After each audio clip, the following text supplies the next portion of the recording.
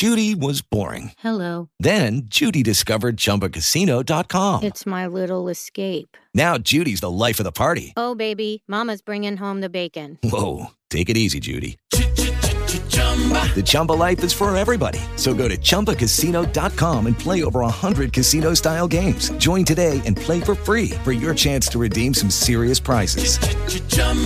ChumbaCasino.com. No purchase necessary. Void where prohibited by law. 18 plus terms and conditions apply. See website for details.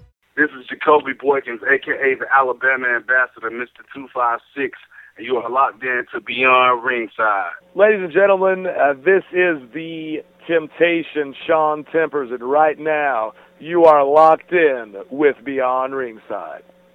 Hey, this is Marcus Buff Bagwell, and guess what? I'm buff, I'm the stuff, and the girls can't get enough, and you are locked in to Beyond Ringside. Check it out. 10, 9, 8, 7, 6, 5, 4, 3, 2, 1, liftoff.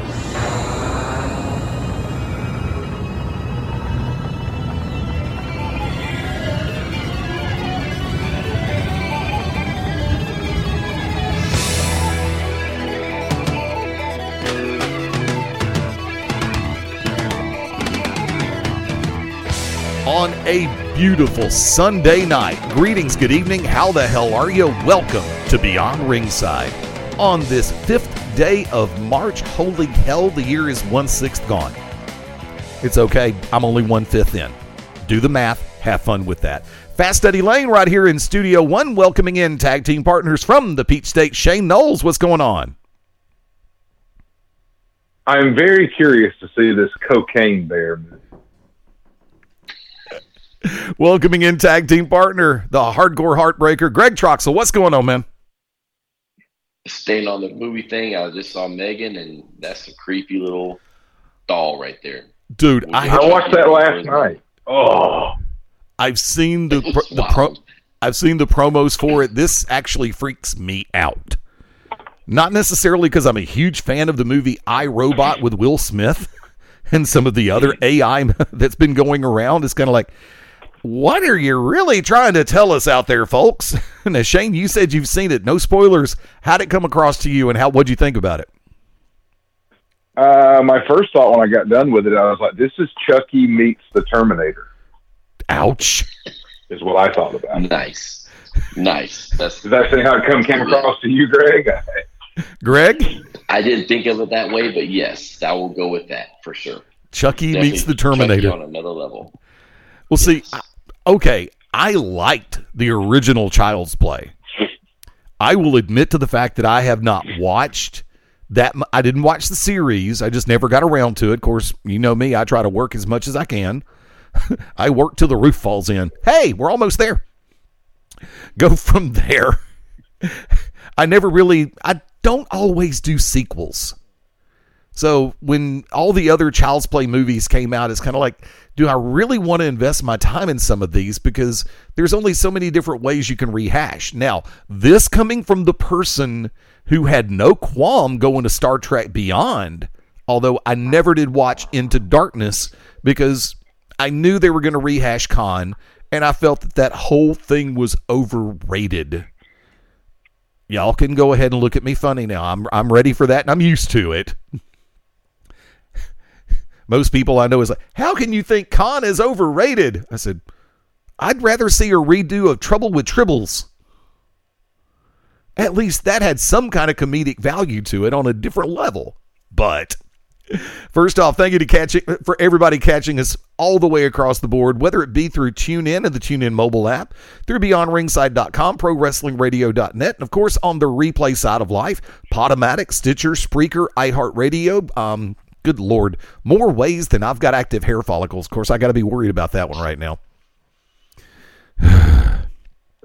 Only two entities on this plane of existence: Mother Nature, Father Time. And sometimes they team up, and your ass is in big trouble. Revolution going on in just a couple of minutes from right now. Going to take a look at the match order before everything kicks off. WrestlingHeadlines.com, formerly known as Lords of Pain, threw up the what they projected to be the match order. 0 hour, the pre-show match, ROH World Tag Team Champion Mark Briscoe, along with Rey Fenix and Penta El Zero Miedo, taking on Ari Daivari, Tony Nese, and Josh Woods. Other than the factor of Mark Briscoe, the face team on that side, or the face team in that match, those are three individuals I can watch work 7 days a week. Other than that, honestly, I can see why this would be a pre-show match. Shane, any thoughts? None whatsoever, good sir. Greg? I mean, I agree. It should be the pre-show match, because it's a perfect match to get the crowd into it. And keep in mind, they use the pre-show matches to tune up the camera angles and all that. So you got these dudes flying all over the place. They're going to tune up all the technical pieces on that one too. So I agree. That's a pre-show match. It's perfect. Now, on the antagonist side, Tony Nese, of course, very talented in-ring performer. I'm neutral as it pertains to Daivari and Josh Woods. I'm sorry, with all due respect, I am, but that's just me. Once again, this is based on television presentation and the way things are handled in so-called storylines. This is nothing personal. Don't take it that way, folks. Thanks for playing. Moving into some of the stuff on the main card. No holds barred. It's turned into a burial match. Wow. Christian Cage versus Jungle Boy. Shane, who would you have in that match? Oh, man. Can this end? I mean, Jungle Boy is still looking, to me, very inadequate in this feud. He's still getting played. I didn't like how he stood over Dominant and stays out there long enough to get crushed where the next guy can take him out. I don't know. Maybe I'm the wrong person on the current state of affairs on AEW to go to on these. Greg? I mean, I know who should go over, but at the end of the day, I'm kind of like Shane on this. I'm probably the wrong person to talk about creative AEW.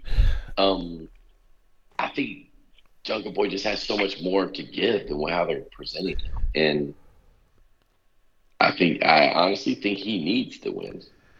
Well, I agree. He needs the win. He should have the win. A little bit later, we're going to bring up one of the things I want to bring up is, and for roundtable discussion. And folks, I'll go ahead and pop this one real quick, and you're more than welcome to chime in on social media at Beyond Ringside on Twitter, Facebook.com/Beyond Ringside Live. Love to find out what's on your brain. One of the things I'm bringing up would be performers that we personally, individually feel based on television presentation are either undervalued or possibly even overvalued. When Christian Cage first debuted in AEW, I immediately thought overvalued. Then lo and behold, as everything came into play and he was starting that road that he was going on, I'm going, cool, this is it. He's right on the money. He's where he needs to be. And then the flip occurred, and I'm going, oh God, are we going to have to deal with this crap? And yes, we've had to deal with it. Jungle Boy should go over in a heartbeat on this, and he should be. I don't want this to turn into Edge versus Judgment Day, to where just when you think there's light at the end of the tunnel, wham, somebody gets hit, we're going to restart this thing all over again. Jungle Boy needs to be able to move on to bigger and better pastures, with or without a return from Luchasaurus. If you want to keep him single, keep him single. If you want to put him back and get the crowd response, do that. But I think this feud needs to end. Another one in play, and this is another person who's going to come in my comments a little bit later. Chris Jericho, Ricky Starks, the Jericho Appreciation Society being banned from ringside. Shane, who you got? It should be Ricky Starks, but in my critical state of affairs, or my judgment of AEW, is Ricky Starks going to come out of this for the better, having worked with Jericho? Because I can't name you the last person who has. Orange Cassidy. You really think he's for the better? I think they did a great job of helping to continue to build him, yes. It got him on more people's radar than he was on before the feud with Jericho. I'll go ahead and play this card now. I think the two people in this industry you can count on to help build new talent or help get a better appreciation for new talent, certain new talents, Chris Jericho and The Miz. Those two have been doing a marvelous job over the last couple of years, once again, in my opinion, of helping to build and spotlight newer talent, or talent that actually should get that second look from creative to move on to bigger storylines. But in this case, I'm going to go with. Go ahead. Well, let me jump in real quick on the Orange Cassidy comment, because Shane, I agree with what you're saying. Like, I know your question, did he come out better? Here's where I would say he came out of the feud better, but then fell really quickly based on what they had him follow up with. Yeah, I think Jericho did what he could do, but then creative, i.e. Tony, dropped the ball after that. So I do think he came out a little bit better. I mean, because it showcased some things he could do outside of the stupid gimmick crap. Because I can't stand his gimmick. But beyond that part, it showed what he could do in the ring, and Jericho helped it. But I just think after that, they just dropped the ball. But that's the pattern in AEW. I agree. Shane, your comments? Well, my question to that, where is Action Andretti now after the big upset over Chris Jericho?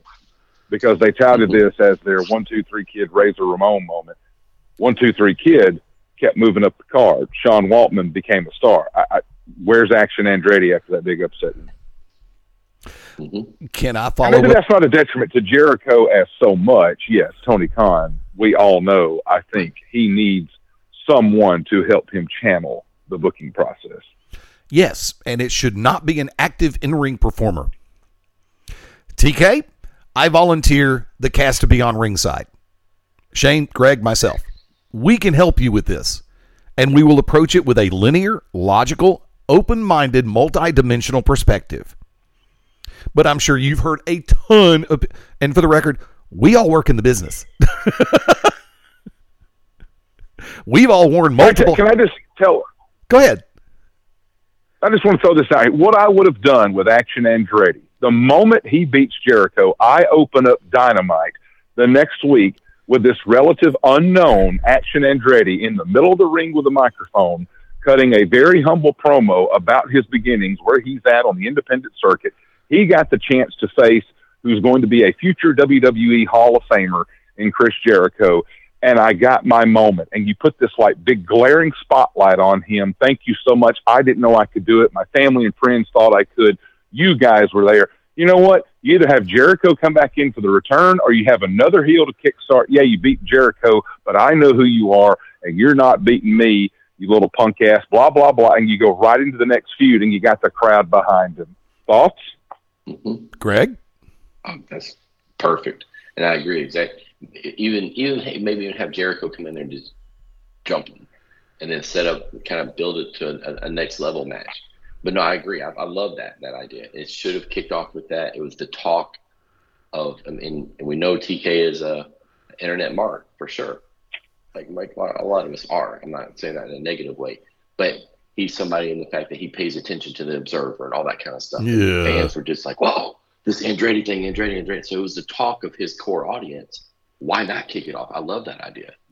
Or if you have a run and you could have Andretti do exactly what you said, Shane, then turn around and have Jericho come down. Well, maybe let's bring somebody else in to counteract Jericho, and then somebody else to counteract Andretti, and move off into two different storylines from that vantage point. Nobody says you can't throw multiple players into the game, because, God, AEW is so huge on factions.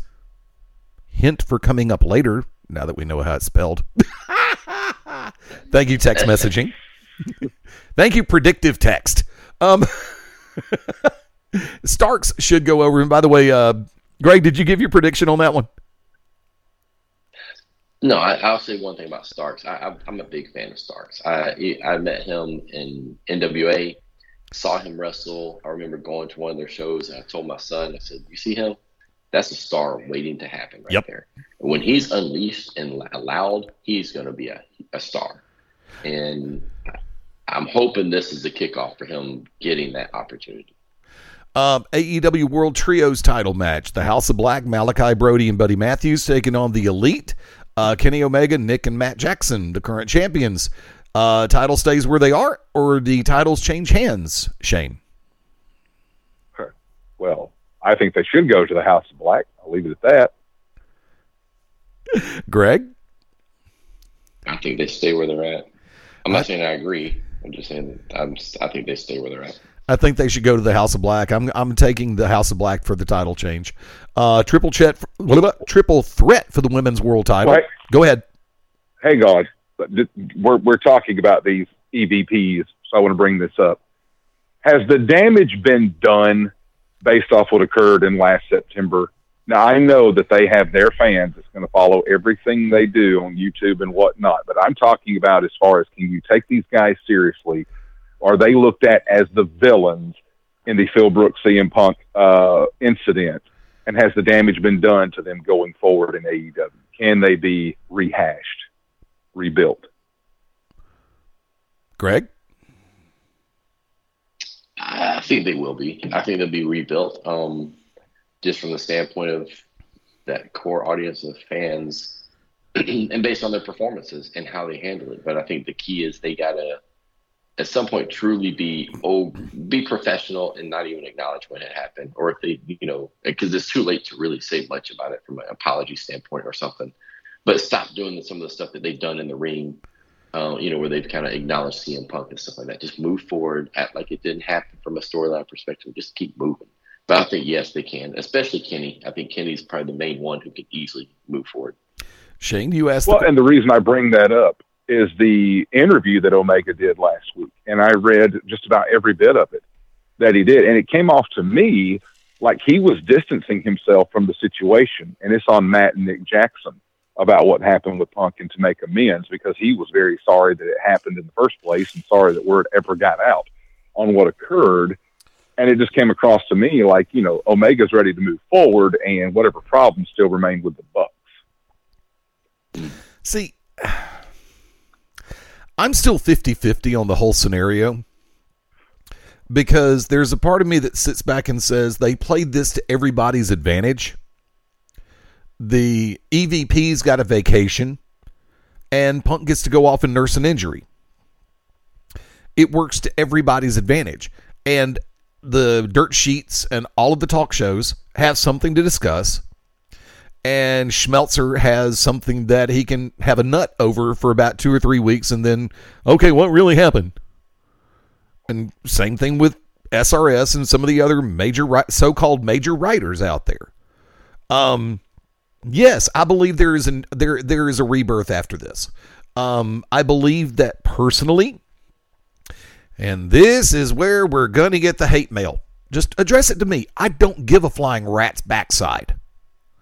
The attention span in the populace right now, as it goes, is 2 weeks for younger viewers. Sorry, folks. Hard, blunt, force, truth. If it wasn't for the internet and the fact that you can use DuckDuckGo or whatever search engine you prefer to look up certain things that happened 3 weeks ago, most people would have forgotten. This is my follow-up to going, Vince was right. With the Lucky Land Slots, you can get lucky just about anywhere. This is your captain speaking. We've got clear runway and the weather's fine, but we're just going to circle up here a while and get lucky. No, nothing like that. It's just these cash prizes add up quick. So I suggest you sit back, keep your tray table upright, and start getting lucky. Play for free at LuckyLandSlots.com. Are you feeling lucky? No purchase necessary. Void where prohibited by law. 18+ terms and conditions apply. See website for details. With Lucky Land Slots, you can get lucky just about anywhere. Dearly beloved, we are gathered here today to... Has anyone seen the bride and groom? Sorry, we're here. We were getting lucky in the limo and we lost track of time. No, Lucky Land Casino, with cash prizes that add up quicker than a guest registry. In that case, I pronounce you lucky. Play for free at LuckyLandSlots.com. Daily bonuses are waiting. No purchase necessary. Void where prohibited by law. 18+. Terms and conditions apply. See website for details. Most people don't remember anymore. If you put this out to 100 wrestling fans right now, I'd say about at least half are going to be cloudy about the way they look at it.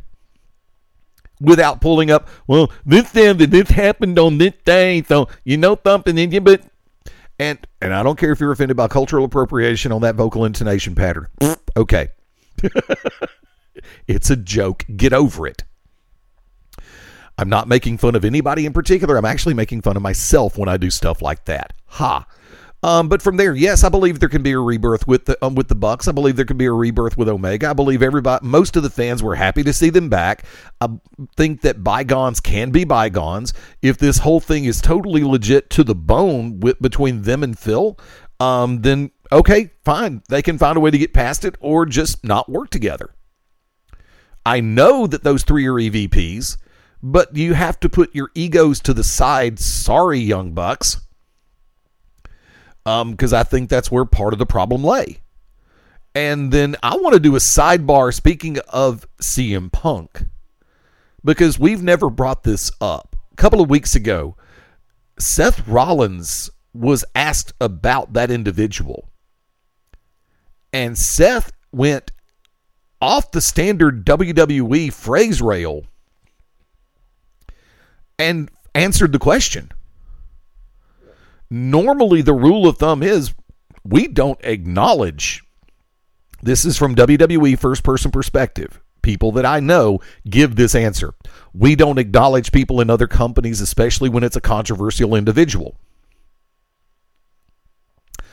Rollins went there, which for a lot of people, if you read the message boards and the comment sections, the first words out of their mouth, oh, he's going back to WWE and he's going to have a match with Rollins first.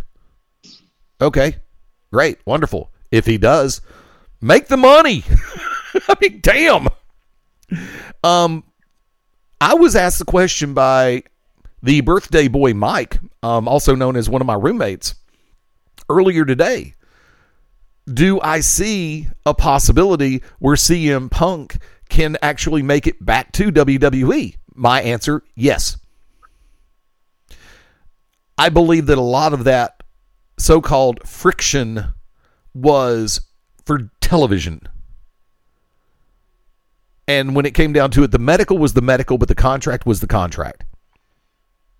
Let's put it at that perspective right there. I believe that there was some hard feelings when he left, but I think a lot of that had to do with medical. Not, God knows it couldn't have been creative and it couldn't have been money. Because they tailored the storylines around CM Punk and WWE all the way up until the time that his contract was done. See you later, bye. You couldn't ask for a better push than the Summer of Punk. So I throw this one out. Once again, my roommate asked the question. I now ask it of you based on everything that has transpired in the last few weeks. And the fact that, yes, even Seth Rollins is weighing in about CM Punk.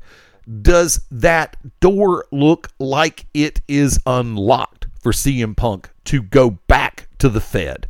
Greg? Oh, of course. It's open. Even though we have different regime, allegedly, in charge right now at WWE, we've seen it too many times. At the end of the day, the one thing they do is they do what's best for business, and you can't argue that. Whether it's been Goldberg coming back, even Brock had a lot of heat with them. Warrior, Hogan. I mean, we can just go down the list of people that they've had issues with. Foley, Booker T, Kurt Angle. I mean, they've brought them all back. And at the end of the day, if they look at it and it's going to pop the rating, it's going to pop, attendance at a Mania or something like that. Merchandise. Yeah, of course they will. Yeah, of course they would. Do I think it's going to happen anytime soon? Doubtful. But I do have a comment about Seth in a moment, but I'll let Shane go ahead and answer that part as well, as if the door is still open. Shane? Sure, the door could be open. Anything can happen in the World Wrestling Federation, as we were told a long time ago. But I think CM Punk does find a way back to AEW as he's still under contract. And Tony Khan has to know down in his soul, there were a couple of 100,000 people who came over in the ratings when Punk came, and there were a couple of 100,000, maybe more, who left when he has been out. We talked about Tony Khan channeling a little bit of the booking. This is my idea. Jim Ross may not be the announcer he once was, but I listened to his podcast. The creative mind's still there. If he allowed Jim Ross to book this the right way, where Omega and the Bucks take on Punk and FTR Oh. That is your main event for Double or Nothing. Can you say pay-per-view buys through the roof? I mean, would it not be? If I'm talking about with JR storytelling, creative input, getting guys on the same page, I don't care about your brand or your ego. As you said, we're going to do what's best for business. And the only time I think you see all 6 of those guys together is at the pay-per-view, because you still are working on a pay-per-view business model, not a network. There's no sense to have all 6 do any physicality or promo. You can have certain elements of certain guys, but I would also do it like this. I would have FTR in the ring with the Elite, some kind of beat-down promo, whatever you got, and they don't even have to tell you. We challenge you to Double or Nothing, and I think you know who our partner's going to be. Boom. You get the pay-per-view buys for Punk returning at Double or Nothing in that match. Greg, retort, follow up? No, I like that. I think here's the ad I would put. We know what happened there. Most of their audience knows what happens there. They still got to tell that story week to week. And I'll give an example where they did not do this, is with the Eddie Kingston CM Punk storyline. They assumed everybody knew everything. And I'll be honest, I knew a little bit of it, but not enough. And they kind of assumed that, hey, everybody's in on this. And that's kind of the old Vince Russo way. Oh, let's swerve them. Let's do these different things. They're all reading the dirt sheets.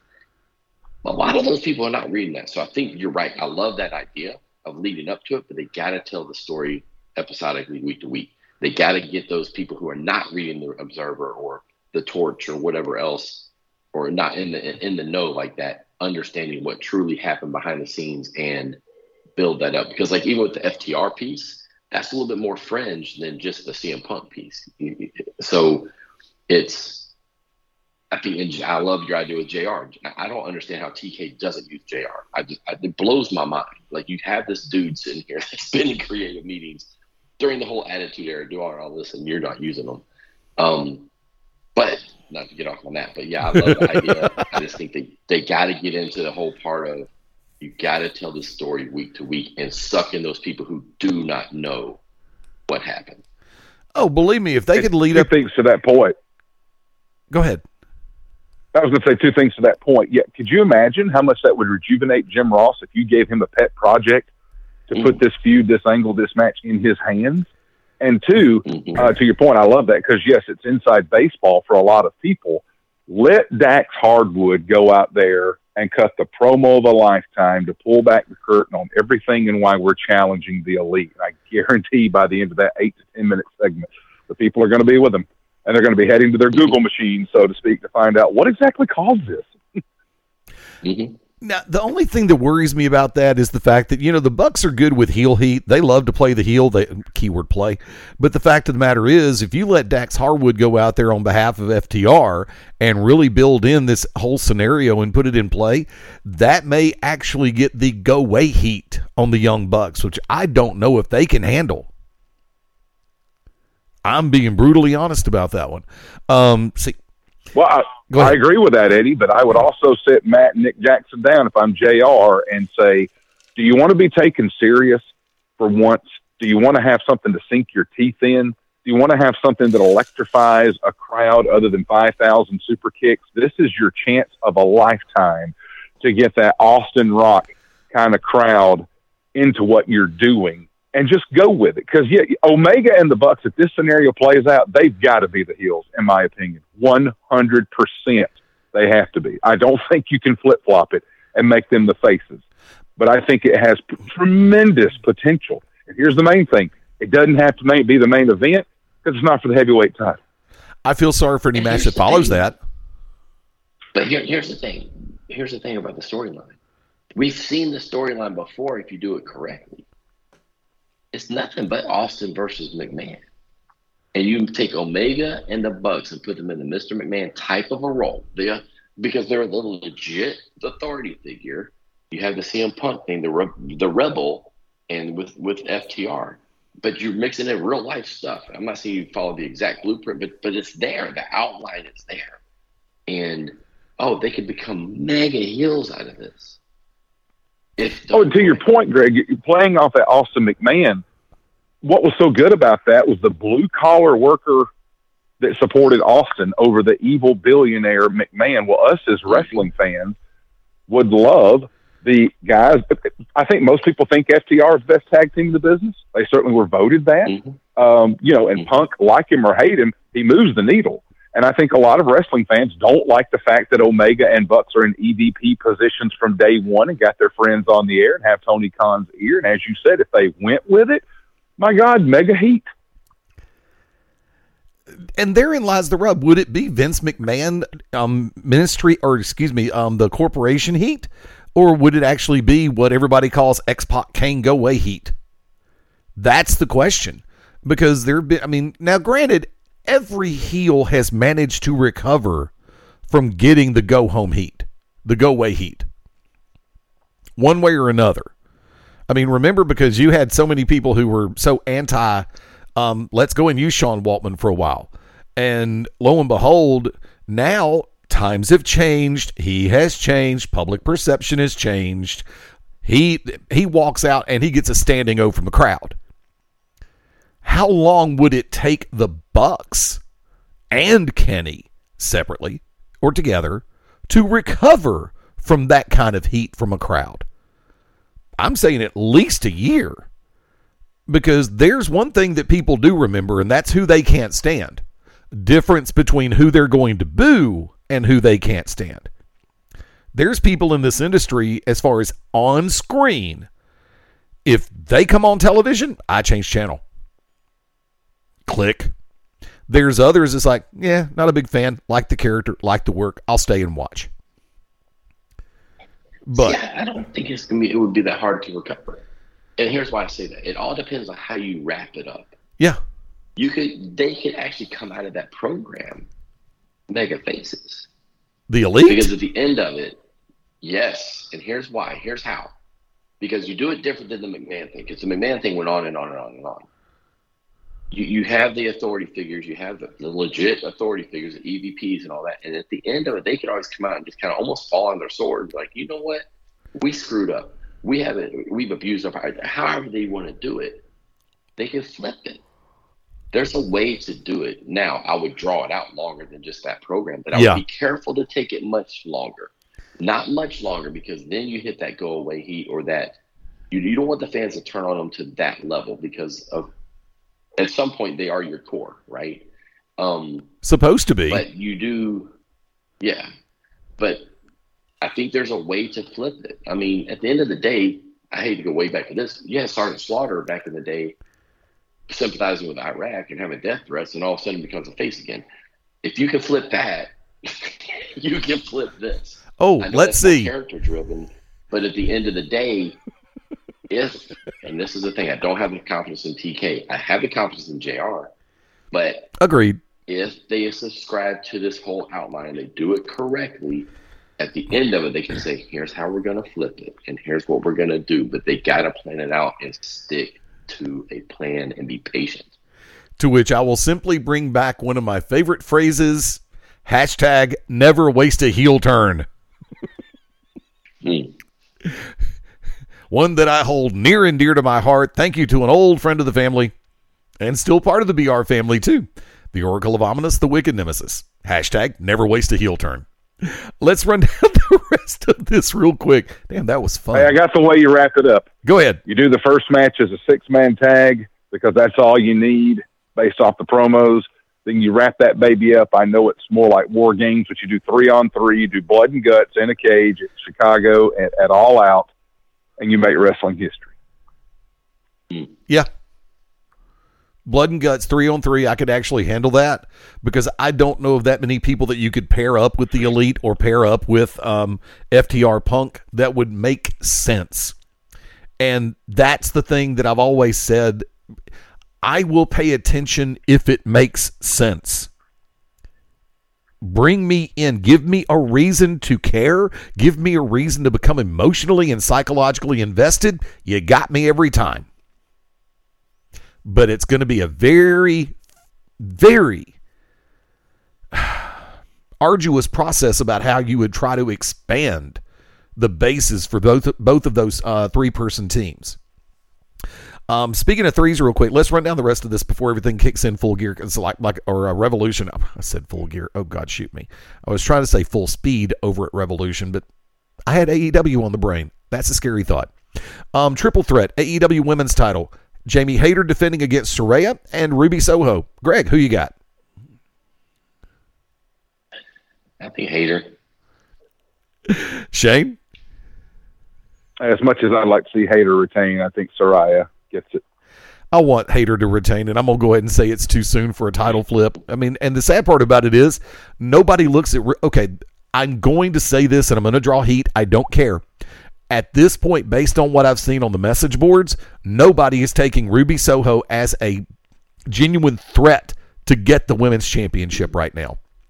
It's either going to be Saraya or it's going to be Hayter retaining. Soho is kind of like, as a good friend of the family, Andy Hudson, used to say, cannon fodder in this match. Texas Death Match. Gee, what a surprise. A reason for Jon Moxley to bleed. Jon Moxley and Hangman Adam Page. Shane, who you got? I hope Adam Page. Greg? I mean, I'm not going with who I hope, but it'll be Mox. I just don't see them letting him lose. Based on the promos I saw Wednesday from Dynamite, I'm going Page. He needs this win. Moxley does not need this win. Page does. TNT title match. Wardlow versus Joe. Who's going to kill who? Greg? Joe goes over. Joe retains. Shane? Joe should. He's been one of the best heels in professional wrestling for damn near 2 decades. Even on a game show. He played that very nicely, too. Oh, God. What was the game show Jimmy Carr used to host that actually had a lot of ROH guys come in every once in a while? With the Lucky Land Slots, you can get lucky just about anywhere. This is your captain speaking. We've got clear runway and the weather's fine, but we're just going to circle up here a while and get lucky. No, nothing like that. It's just these cash prizes add up quick. So I suggest you sit back, keep your tray table upright, and start getting lucky. Play for free at LuckyLandSlots.com. Are you feeling lucky? No purchase necessary. Void where prohibited by law. 18+ terms and conditions apply. See website for details. Lucky Land Casino, asking people, what's the weirdest place you've gotten lucky? Lucky? In line at the deli, I guess? Aha, in my dentist's office. More than once, actually. Do I have to say? Yes, you do. In the car before my kids' PTA meeting. Really? Yes. Excuse me, what's the weirdest place you've gotten lucky? I never win and tell. Well, there you have it. You can get lucky anywhere, playing at LuckyLandSlots.com. Play for free right now. Are you feeling lucky? No purchase necessary. Void where prohibited by law. 18+. Terms and conditions apply. See website for details. It's not concentration. That's another. I'll look it up. I don't care. We move on.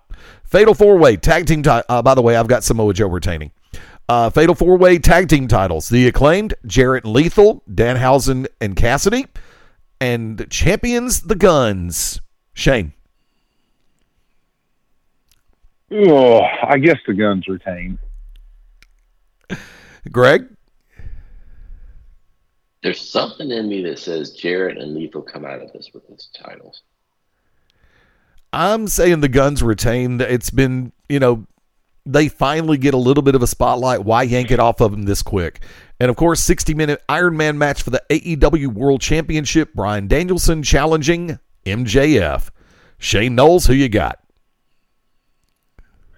As much as I would like to see Bryan Danielson do this, I just don't think there's any way that you take the belt off MJF on his first title defense. Greg Truxell, who you got? I think I got MJF for sure.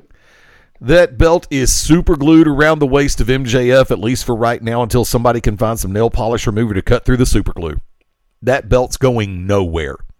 Although I'm pretty damn sure this should be an entertaining match, because both of these two have the skill and the ability to tell a good story for 60 minutes.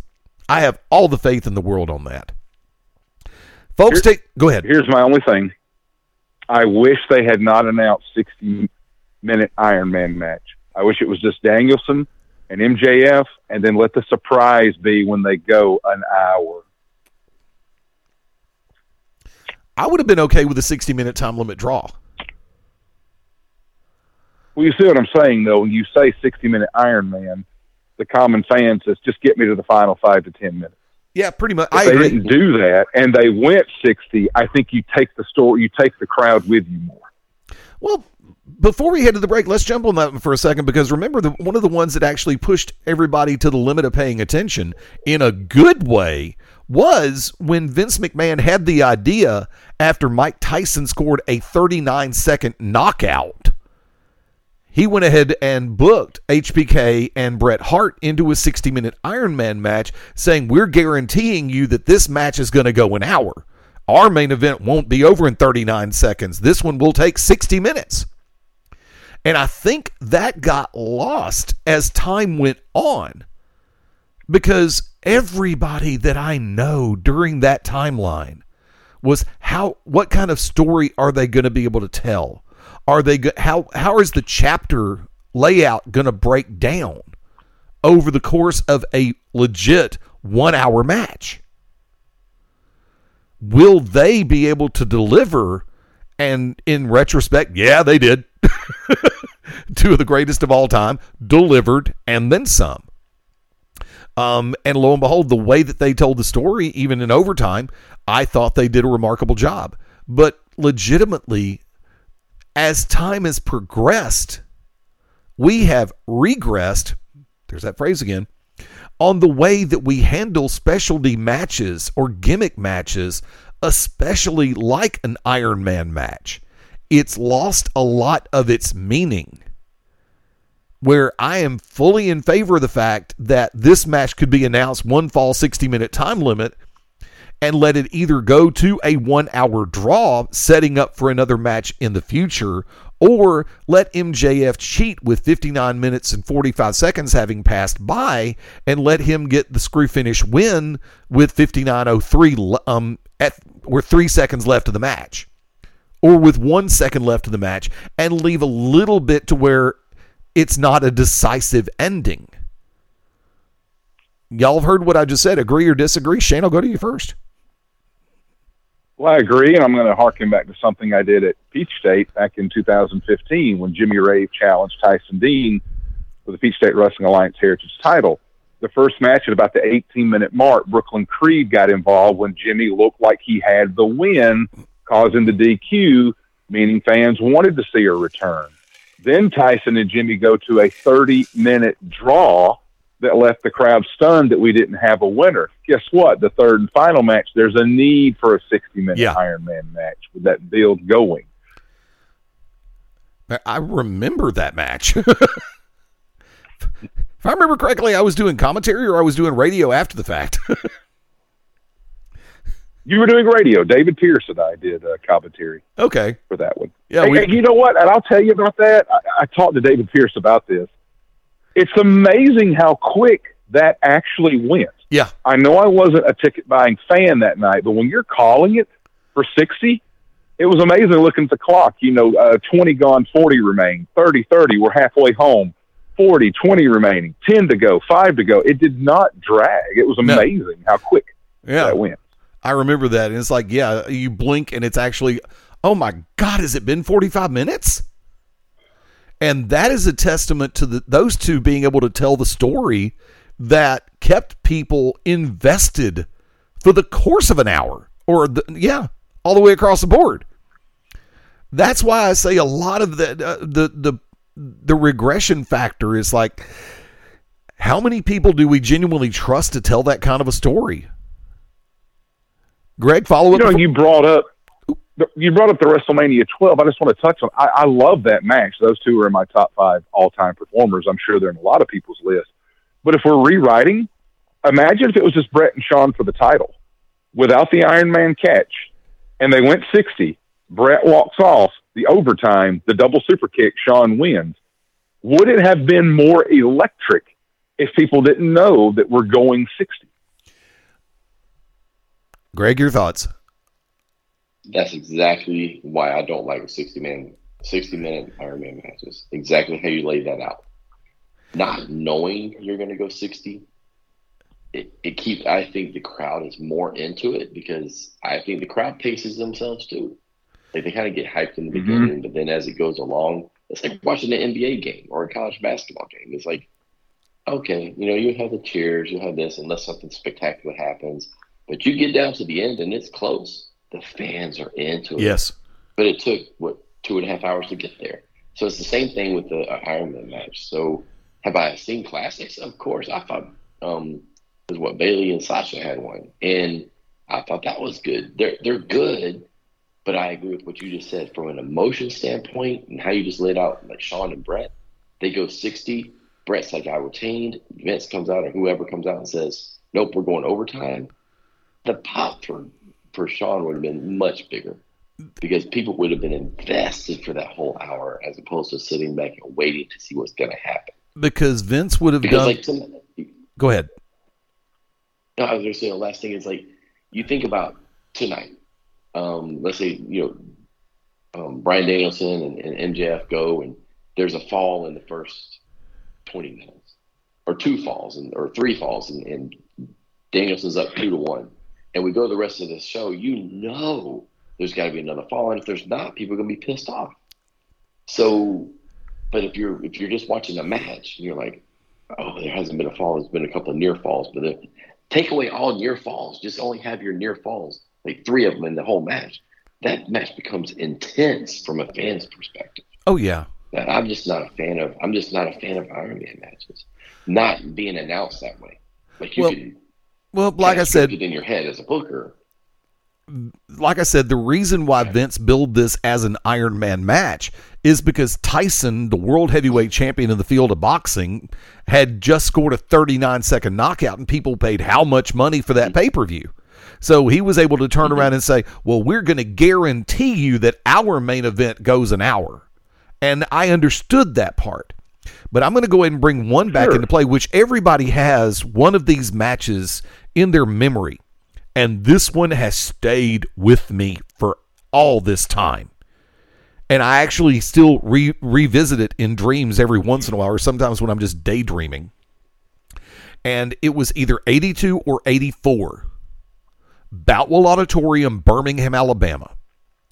World heavyweight champion, Nature Boy Ric Flair, defending against the Southern legend, Bullet Bob Armstrong. A jam-packed Boutwell Auditorium. These people are legitimate. It's a hard sellout. Legit. No paper. Legit hard sellout. No freebies were given. I'm on the second row for this ringside. And I'm watching this as it transpires. And these two go, okay, timing was different then, but they went to a time limit draw. But when you announce that championship match, 1 fall, 60-minute time limit. And in your brain, there's a possibility that anything can happen in an hour. Especially with 2 people and I wasn't saying this part then, but I'm saying it now, with the storytelling ability of people like Bob Armstrong and Ric Flair. Remember, these were 2 guys that didn't go to the top rope that much, if ever. And Flair, of course, when he went to the top, it was a gorilla press slam back into the center of the ring, 9 times out of 10. But as the time went on, and people realized more time is going by, and you see Bob do that miraculous comeback and Flair backpedaling, the emotion from that crowd that, oh, good grief, if you could bottle that up and turn it into a battery, you could have powered Manhattan for 6 months from all that energy. But yeah, as the match, and then when the person at Timekeeper, who, once again, we will... let's just say he's timeless too, if I remember correctly. Well, let's think about this. Go ahead. February 14th, 1986, Battle of the Belts, Ric Flair, Barry Windham, probably still in my mind one of the most electrifying hours of pro wrestling on television. How different would it have been if we knew they were going the whole 60?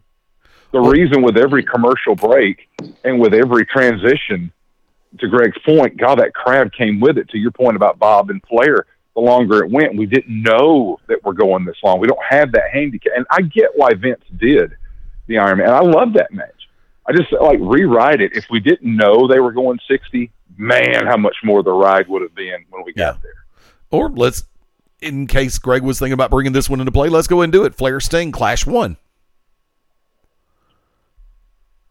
I mean, once again, another time limit draw. I'll even use more current that first Arthur Ashe Stadium show. Yeah. When Omega and Danielson went 30-minute draw, I was hooked on the edge of my seat because I didn't know they were going 30 to a draw. Yeah. I was amazed. It adds to the ability to have fun because when you don't know what's going to happen, when there's so many what-ifs involved or what could-bes that are involved, the psychology, you have a penchant for becoming a little bit more invested.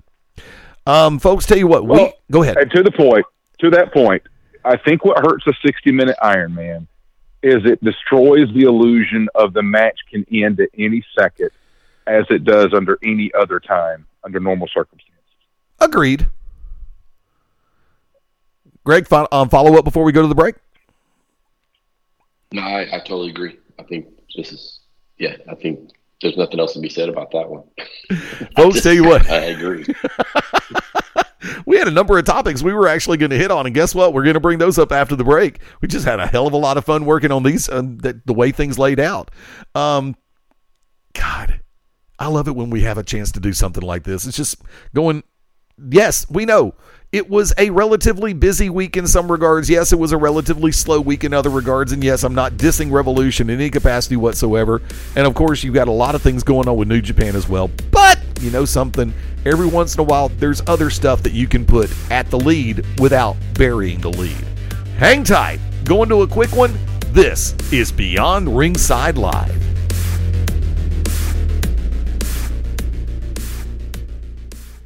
Hey everybody, this is Casey Carlisle, and you are locked in to Beyond Ringside. This is Merciless Ray Mercer, Olympic gold medalist and board member of Find the Dream, and you're locked in to Beyond Ringside. This is Ace Haven from Pro South Wrestling, and you're locked in to Beyond Ringside. Hi, this is April Hunter from AprilHunter.com, and you're locked in to Beyond Ringside. Hello everybody, this is Dirty Dutch Mantell, and you're locked in to Beyond Ringside. When planning your next party or special event, insist on the best. Full Range Entertainment is a professional entertainment company providing a full range of services. From professional disc jockeys and MCs to catering and photography, when the details of your special day must be perfect, call us first. Wedding receptions, corporate parties, school functions, birthday celebrations, and more. We also have Birmingham's largest selection of karaoke tracks available. With over 40 years combined experience, Full Range Entertainment can provide you with the talent and professionalism you need and deserve to make your next event one you'll never forget. For more information on the full range of services we offer, call 533-HITS. That's 533-HITS. Or check us out on our website at fullrangeentertainment.com. This is Ivan Koloff, the Russian Bear. I'm excited because I'm locked in to Beyond Ringside. Ladies and gentlemen, this is a first-class, second-to-none, third-generation wrestling superstar, Eric Wayne, and you are locked in on Beyond Ringside. This is Nigel McGuinness, Ring of Honor superstar, and you are locked in to Beyond Ringside. Stay tuned, wankers. Are you looking for premium-grade CBD products and supplements from a source you can trust? Then visit Calm Peak at calmpeak.net. We offer premium-grade broad and full-spectrum CBD products made from U.S.-grown hemp and lab-tested to ensure quality and safety. And we provide a 90-day money-back guarantee. We've won the Best in Show Edible Award, Best Minor Cannabinoid Formulation, and Best Delta-8 Tincture 2021. Go to calmpeak.net to see our full line of premium-grade CBD products and supplements, as well as beverages, apparel, and more. calmpeak.net. This is Jim Cornette. You are locked into the show of all time, Beyond Ringside. Ladies and gentlemen, wrestling fans from around the world, I'm Lightning Mike Quackenbush, the master of 1,000 holes, and you're locked in for Beyond Ringside. Hey, everybody, this is Terry the Rock Lord. You're locked in with Beyond Ringside. Everybody, it's the Chocolate Ice Cream Dream, the backcourt bandit, Sugar Dunkerton, letting you know that you are locked in to Beyond Ringside. Shoot, shoot, shoot. Do not turn that dial.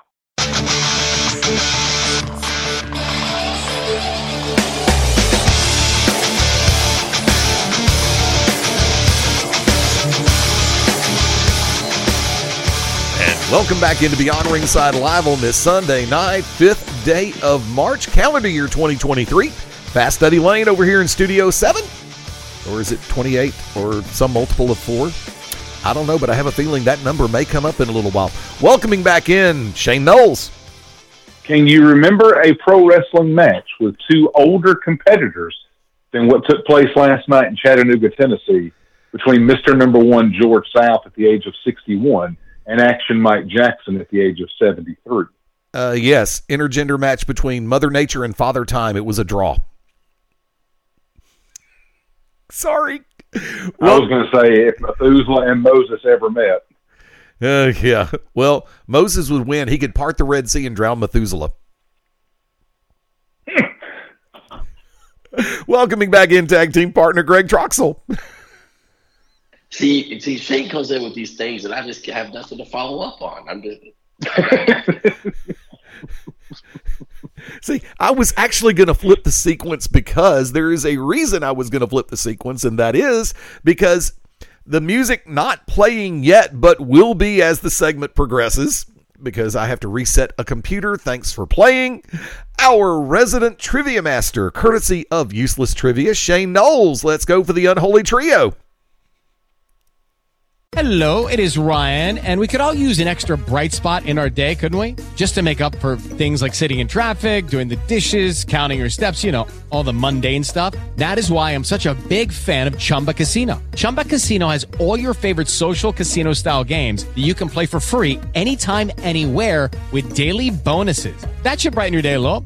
Actually, a lot. So sign up now at ChumbaCasino.com. That's ChumbaCasino.com. No purchase necessary. VGW Group. Void where prohibited by law. See terms and conditions. 18+. It is Ryan here, and I have a question for you. What do you do when you win? Like, are you a fist pumper, a woohooer, a hand clapper, a high fiver? I kind of like the high five, but if you want to hone in on those winning moves, check out Chumba Casino. At ChumbaCasino.com, choose from hundreds of social casino-style games for your chance to redeem serious cash prizes. There are new game releases weekly, plus free daily bonuses, so don't wait. Start having the most fun ever at ChumbaCasino.com. No purchase necessary. VGW Group. Void where prohibited by law. See terms and conditions. 18+. Well, let's do this. Let's start with mascots. Since the year 1980, which NBA team has had a mascot named Go? He is known for running the stairs of arenas to the theme from Rocky, as well as outlandish dunks performed on a trampoline. Who are you going to first? I'll go to you. See, I want to say the Philadelphia 76ers because you said the lead in the way you did. So I'm just going to go ahead and say the Sixers. 7 out of 10 teams this past Thursday also went with thinking Philadelphia with Rocky, but they're incorrect. Greg. I'm going to go with Phoenix. You are correct. The Phoenix Suns, the gorilla named Go. Gorilla. There you go. Wow. And for the times that I was a fan of speaking of Charles Barkley and Dan Marley, NBA Jam delivers the facial. Wow, that was really good. Thank you. The one line from a video game the one line from a video game I can't believe they got past the censors, the sponsors, and every parents group out there. And by God, they did. And Greg is up 1-0. Shane, question number 2.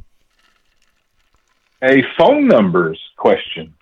For 15 seasons from 1987 through 2002, viewers of what television show were encouraged to dial the number 1-800-876-5353? Oh, God. Go to Greg first on that one. Oh, that's me. From 1987 to 2002, viewers of what show were encouraged to dial the number 1-800-876-5353? I don't know why, but I'm going with Jerry Springer. That is incorrect. Well, it sure as hell ain't Oprah. No.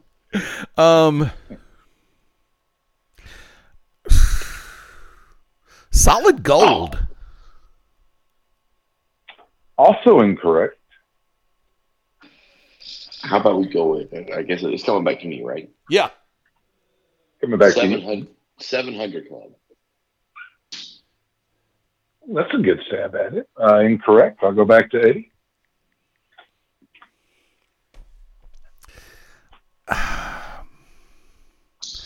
You said 86. That was too early for a lot of game shows that actually had the internet. 87 to 2002. Why do I want to say the Jeopardy at-home game? Incorrect. Damn it. And here's the thing, that number sounds so familiar too. Like the 5353 is just like sticking out.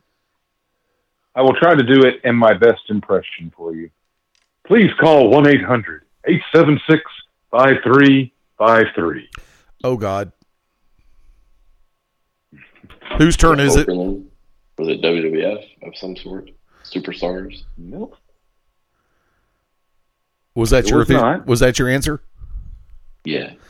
Okay. Oh,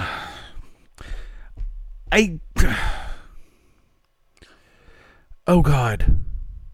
The way you said that made me think it was a crime drama. But getting very close there, yes. I can't remember the name of it. I want to say Robert Stack was the host. There you go. You're on it. Is that close enough, or do I have to actually come up with the name of the damn show? Well, he was the host. That was the impression I was trying to do. Yeah, I mean, you that's what got me. It's like you hit that voice dead on. Oh, crap. Okay. Wait. Maybe the answer to this question will be a mystery that can be unsolved? Perhaps the answer I could tell you would be yes. Unsolved mysteries. That is correct. Perhaps you could solve a mystery. Yes. It took me a minute. Because I keep wanting to go back to the Untouchables when it comes to Robert Stack. Such a good show. All right. I'm sorry to get 1-1. But that's such a good we show. Will go. It was a good show. I remember a lot of those. They have updated ones on Netflix now. And, yeah. We will go to the tiebreaker here, where I will start with Eddie with the first chance. Gentlemen, there are 7 answers here. And I will tell you that the question is the Rock and Roll Hall of Fame.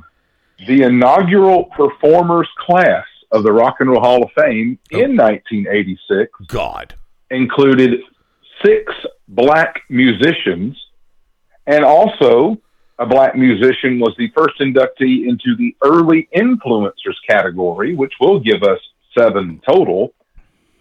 I will start with Eddie.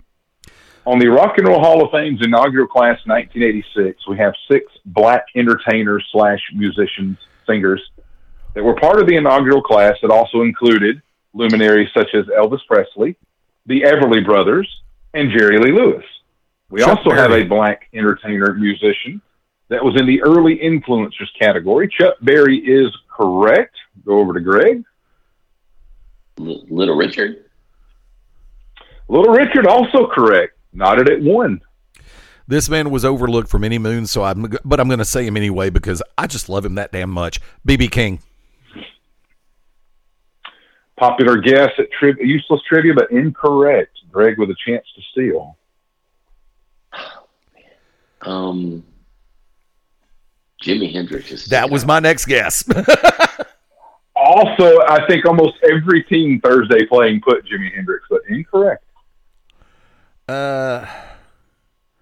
Okay, because I'm going to say it anyway. Aretha Franklin. I was so dirty at trivia, I played the song Freeway of Love by Aretha Franklin to try to steer you in that direction. But no, she did not get in until the early 2000s. Correct. I just thought I'd throw that one out there. I'm having a hard time remembering that first class. James Greg with the chance to... You are correct. James Brown. 2-1 Greg. I know it's not right, but Stevie Wonder? Incorrect. Greg with a chance to go up 3-1 here. Oh, man. We have Chuck Berry, Little Richard, James Brown as correct answers so far.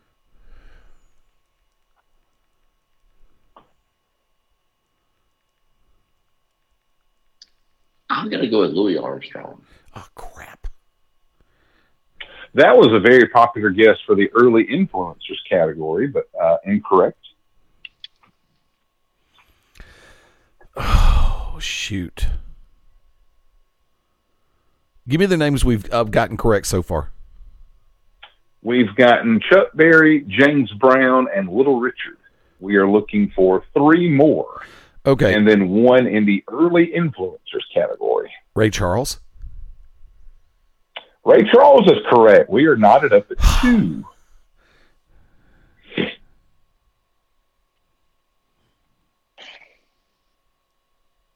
Incorrect guesses of Aretha Franklin, Jimi Hendrix, Louis Armstrong. I can't remember the other incorrect guess. My apologies. I do not know. I have no earthly idea. Is it? And they're all individuals, or is there a band in here too? Mm-hmm. All individuals. Yeah, all individuals. All right. I will take away 2 more incorrect guesses that I had Thursday. Diana Ross and Marvin Gaye. Okay, there went my next one. Damn it! No, I knew Diana Ross didn't get it on the first ballot, but I thought Marvin Gaye. No, what was he? 99?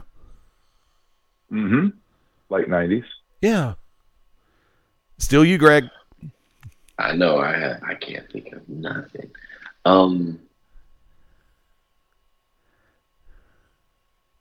Oh, crap. Yeah, I got nothing. I don't know.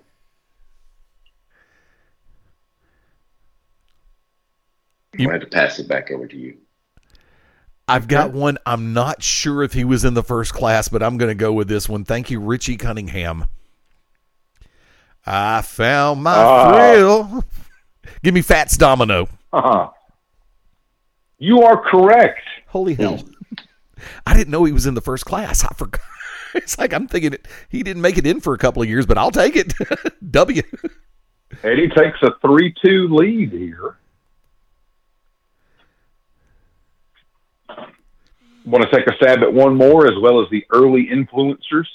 I have no idea about the early influencers. I don't either. The early influencer, a very good movie in 1985 starring Ralph Macchio and Jamie Gertz called Crossroads. This gentleman apparently sold his soul to the devil there, Mr. Robert Johnson. I know that name. Yeah, wow. Okay. Early influencer. Cool. I would have never gotten that. And then to complete the list of the original 6, Chuck Berry, James Brown, Ray Charles, Fats Domino, Little Richard, and Mr. Twistin' the Night Away, Sam Cooke. See, I keep forgetting about Twistin' the Night Away. I was going to say a change is going to come. Now, there were some people that were like me. They were shocked that Chubby Checker was not in this inaugural class, or Otis Redding, or Percy Sledge. Right. Well, I mean, you got to save somebody for next year. Damn, not everybody can get it on the first ballot. I was going to say, there's got to be room for Billy Preston sometime. Yes. And remember, Stevie Wonder did eventually get in, didn't he? He did. And one team, God bless them, they put one of my favorite underrated artists here, Screamin' Jay Hawkins. Ah. Oh, let me find something real quick. Because I saw this over on Instagram. Because it got my attention because of one. Oh, it was because of I follow Jeff Lynne and the Electric Light Orchestra over on Instagram. And something that was released, I just finally looked at their timeline, and it was released back in January. The 2023 Songwriters Hall of Fame, Jeff Lynne from ELO fame and the Traveling Wilburys, and the man wrote for the Beatles and Tom Petty, go figure that one, and Bob Dylan. Jeff Lynne has finally been inducted into the Songwriters Hall of Fame.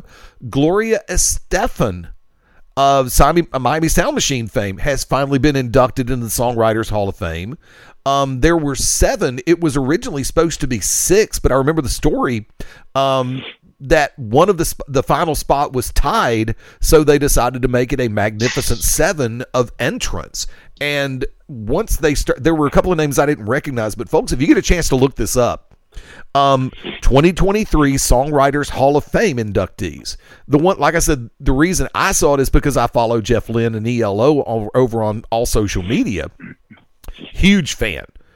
And it's funny because, sidebar for a hot second, a lot of ELO's material through the 70s and mid-80s, whereas another one of my favorite bands of all time, the Little River Band, a lot of their stuff through the 70s and mid-80s. So, a lot of people listen to songs like Hold On Tight, or a lot of the stuff from Armchair Theater. And you hear that music and it's like, that could have been released last year or this year, realizing the fact that it was released in the mid-80s. Same thing with a lot of the stuff from Little River Band. They sit back, a lot of people sit back and go, when did that really come out? 78. Song is well, and to play off that, Eddie, that question, or that individual, the other individual from the 2023 Songwriters Hall of Fame was one that I used at Super Bowl trivia. I said, which recent inductee into the Songwriters Hall of Fame, female, who started out in a band before branching off as a solo artist, is the only individual to date to headline 2 different Super Bowl halftime shows, and that's Gloria Estefan. Yeah. Phenomenal performer, beautiful voice. I mean, it's like the song Anything for You. She doesn't rely on a lot of vocal acrobatics. She just has that voice that just you can't turn away from, for which I'm just very grateful. I'm thankful that people like them were everybody. Like I said, I can't remember all the names because I don't have the story in front of me, and I just read it and listened to the story in passing earlier, and that was just the Hall of Fame was what got me started on that. You know me. Saw ELO in 2019 at Bridgestone in Nashville, enjoyed every second, was hoping it's like, come on, one more encore. I'm good. You got enough music? Bring it on.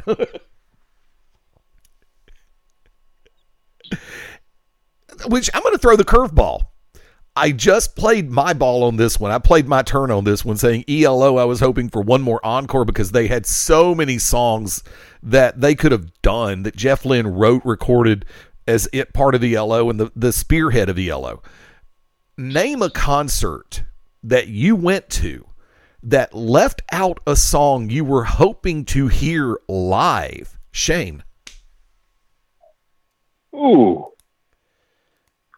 I'm just going through the list here. Kiss played everything I wanted to hear. Aerosmith, both times I've seen them, they never did Train Kept a Rollin'. I'd like to heard that. Alabama did everything I wanted them to do. The Rolling Stones, the same. So, yeah, I would probably say Aerosmith, Train Kept a Rollin'. If I had to go with one other artist, if they left off something I really wanted to hear. No, The Who, they played the entire Quadrophenia album in person, so no complaints there. Oh, and coming up this week, you've got a Pink Floyd tribute band coming to Birmingham, Alabama, that, based on the clips that I've seen, they're not Brit Floyd, but they're in the same caliber as far as Floyd tribute bands. I'm actually considering going to that show. Greg, tossing the question your way. What band have you seen perform live that came back, even in the encores, missed a song? I can't think of one either. I mean, because a lot of the people I've seen are more on the back end of their career, so they're gonna play all their hits. So, I've seen I've seen so many different people. I'm trying to think of anything that somebody missed. And nothing's sticking out. Like everything, look, you said, talk about Alabama, they always play all their hits. Hank Jr. always plays all his stuff. With Lucky Land Slots, you can get lucky just about anywhere. Dearly beloved, we are gathered here today to... Has anyone seen the bride and groom? Sorry, we're here. We were getting lucky in the limo and we lost track of time. No, Lucky Land Casino, with cash prizes that add up quicker than a guest registry. In that case, I pronounce you lucky. Play for free at LuckyLandSlots.com. Daily bonuses are waiting. No purchase necessary. Void where prohibited by law. 18+. Terms and conditions apply. See website for details. Judy was boring. Hello. Then Judy discovered ChumbaCasino.com. It's my little escape. Now Judy's the life of the party. Oh, baby, mama's bringing home the bacon. Whoa, take it easy, Judy. The Chumba life is for everybody. So go to ChumbaCasino.com and play over 100 casino-style games. Join today and play for free for your chance to redeem some serious prizes. ChumbaCasino.com. No purchase necessary. Void where prohibited by law. 18+. Terms and conditions apply. See website for details. Yeah, I've seen Kiss as well. I've seen Van Halen. I just can't think of somebody who hasn't played something that. I'm sure something will come to me in a second, but I can't think of anything that I was looking forward to. I mean, that they didn't play. Billy Joel, same thing. I mean, there maybe was a couple I could have nitpicked, but I mean, they would have been some deep cuts. He certainly gave us 3 hours. Same thing with Paul McCartney. He even did a few Beatles songs, but I mean, obviously he's not going to do the entire Beatles catalog. I can't think of anyone else that maybe left something out. Oh, I mean, for me, another perfect example would be Garth Brooks. I mean, I saw him in Atlanta when the comeback tour began, and there were so many songs that he could have stayed back and played. It's like, damn, do we have another hour? Then he came to Birmingham, different set list. Then I saw him in Nashville later on that final weekend of the comeback tour, and there were songs that he played on that show that he didn't play on the previous 2 outings in different venues. So it's kind of like, you're still missing a couple of tracks, but you know something? I'm happy you incorporated some stuff that you didn't do in previous shows. My favorite glaring omission, one of my favorite bands of all time, also Journey. If I go to a Journey show and I hear Stone in Love and Lights, I'm happy. Well, I bought Revelation, and it had a live concert DVD. The live concert DVD did not have Stone in Love. I'm going, how do you not put that on the disc? This is a song that people are partying to for the entire 4 minutes and 23 seconds of the song when you're performing it live. How do you not put that on the DVD? That'd be the closest I can get. But yeah, there's another one. I've never heard Hank Jr. perform what was originally the duet with him and Huey Lewis from Montana Cafe. You don't judge a book by looking at the cover. I haven't been able to see him do that one lately or over the last 15 years, because Montana Cafe, mid-1980s, 83, I believe, was the release date. Trust me, I'm going to be going back through all the concerts over in my head, because remember, for me, Kiss was my first concert in 77. And the library wasn't as deep then as it is now. So how many songs would groups like Kiss omit, even on the Greatest Hits tour? I don't know if you saw this earlier this week. Kiss announced the final leg of the This Is the End tour, and I know people have taken a lot of jokes for over 25 years, but Kiss was really supposed to wrap up before COVID hit. Yeah, they were postponed for 2 years. And they've got the final 50 dates. And I think it's pretty cool that they're going to end with 2 dates at Madison Square Garden, where they said Kiss was formed merely 3 or 4 blocks away down on 23rd Avenue a half century ago, and we bring it home and close it out. I think that's pretty cool. See, I wouldn't be surprised if they did a private show at a small venue close to MSG afterwards, because remember when Motley Crue called it after their last tour, so-called last tour, they're back again, go figure. After they did the Staples Center in Los Angeles, they turned around and did a private show at Whiskey A Go-Go, which was one of their launching points, which I would have, look, for as much as I would have appreciated seeing them at Staples, I would have paid the ticket price to see them at Whiskey A Go-Go, because I think the dynamic of the show would be a hell of a lot different. Well, we talked about Alabama. It came to my attention earlier this week that after 25 years, with 1998 being the last one, they are doing June Jam again in the month of June in Fort Payne. Good. Good. Tell you what, we are going to segue back. One of the things that we were doing every once in a while, as you can tell, we're going kind of topic oriented as well as just playing around with some stuff. Well, pre-show, we had some ideas bouncing around, and we all came up with different ideas on how to take different questions and concepts. And Greg, I'm going to toss to you first on this one. Yeah, I want to talk about some factions, like the factions within wrestling, the groups, the families or whatever. And so we all talk about the Horsemen and NWO, Bullet Club, but I was like, you know what kind of made me think about this past week, I happened to see an old interview of the Freebirds when they first came to Georgia. Yep. And I thought, I didn't used to ever think of a 3-man group as a faction. I just kind of looked at them as a team. But if you really think about it, and you think about the Freebirds, and I'm a huge Freebirds fan. Always have. Well, Ditto. like I say, always have been. When they were first heels, I hated them. I love them. But later on, I fell in love with them. And to this day, I will say, when people ask me who my favorite wrestlers are, it's Hulk Hogan, but it's followed by Michael Hayes. And to this day, because even as I get older and learn more about him, I was like, he was real. What you saw on that screen was real. There was nothing sugar-coated. And if anything, he was toned down in the ring compared to outside the ring. But I thought about, man, the Freebirds, how great they were. And I wanted to kind of talk to you guys about some other factions and kind of challenge you on some stuff. So the Freebirds, I assume you guys agree that we're one of the best factions of all time. Shane?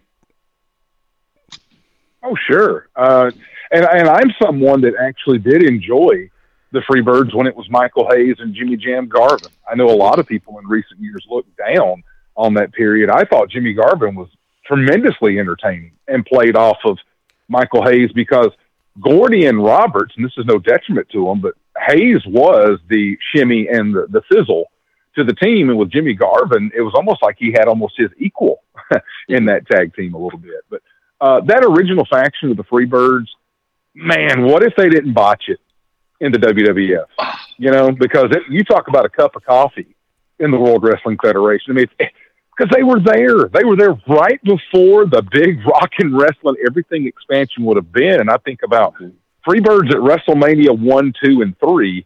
How would that have parlayed? Man, how crazy would that have been? And the other thing that you learn now about Jimmy Garvin, I like Jimmy Garvin. I'll be honest, I stole a lot of my stuff in the ring, character-wise and everything, from gorgeous Jimmy Garvin. Yeah. But I always loved him. But you also, when you hear the stories, and you hear Michael Hayes talk about it, he said, hey, he was a Freebird before he was a Freebird. Right. And he actually used to live with him in world class and the parties and all this type of stuff. And you're just like, yeah, you hear that. Sorry, Eddie, going to pass it to you about the Freebirds, your opinion. Oh, God. Freebirds, one of my favorite teams of all time. I mean, first off, the one thing none of us has mentioned, which I'm going to go ahead and do it, they were the driving force for a rule and or exception being made specifically for them. The Freebird rule, which other 3-man teams have brought into play. Case point scenario, New Day. They ran with the Freebird rule for a while. And you had the consummate trio in Michael P.S. Hayes, even before he started calling himself P.S., Terry Bam Bam Gordy, which Bam Bam would have been Bam Bam ever since Bam Bam was Bam Bam, and Buddy Jack Roberts, I mean, formerly one half of the Hollywood Blondes. You go from there, and that culmination, I mean, it's like... There was and I'll bring this one up when I rotate around to my turn. I'm just going to simply say original Midnight Express. But as far as it goes with the Freebirds, whether it was in the Mid-South, whether it was in the Mid-Southern, as in Tennessee, Jarrett country, whether it was in the Southeastern U.S. where I saw Michael Hayes and Terry Gordy in one of the bloodiest cage matches that you will ever see on and off pay-per-view television and live events. I'm sorry. They were Freebirds genuinely one of the best in my book. Mm-hmm. And one of the things sorry, real quick, is that when the New Day did incorporate that rule, they called it the Freebird rule. And I just love the fact that they incorporated that and they had that throwback.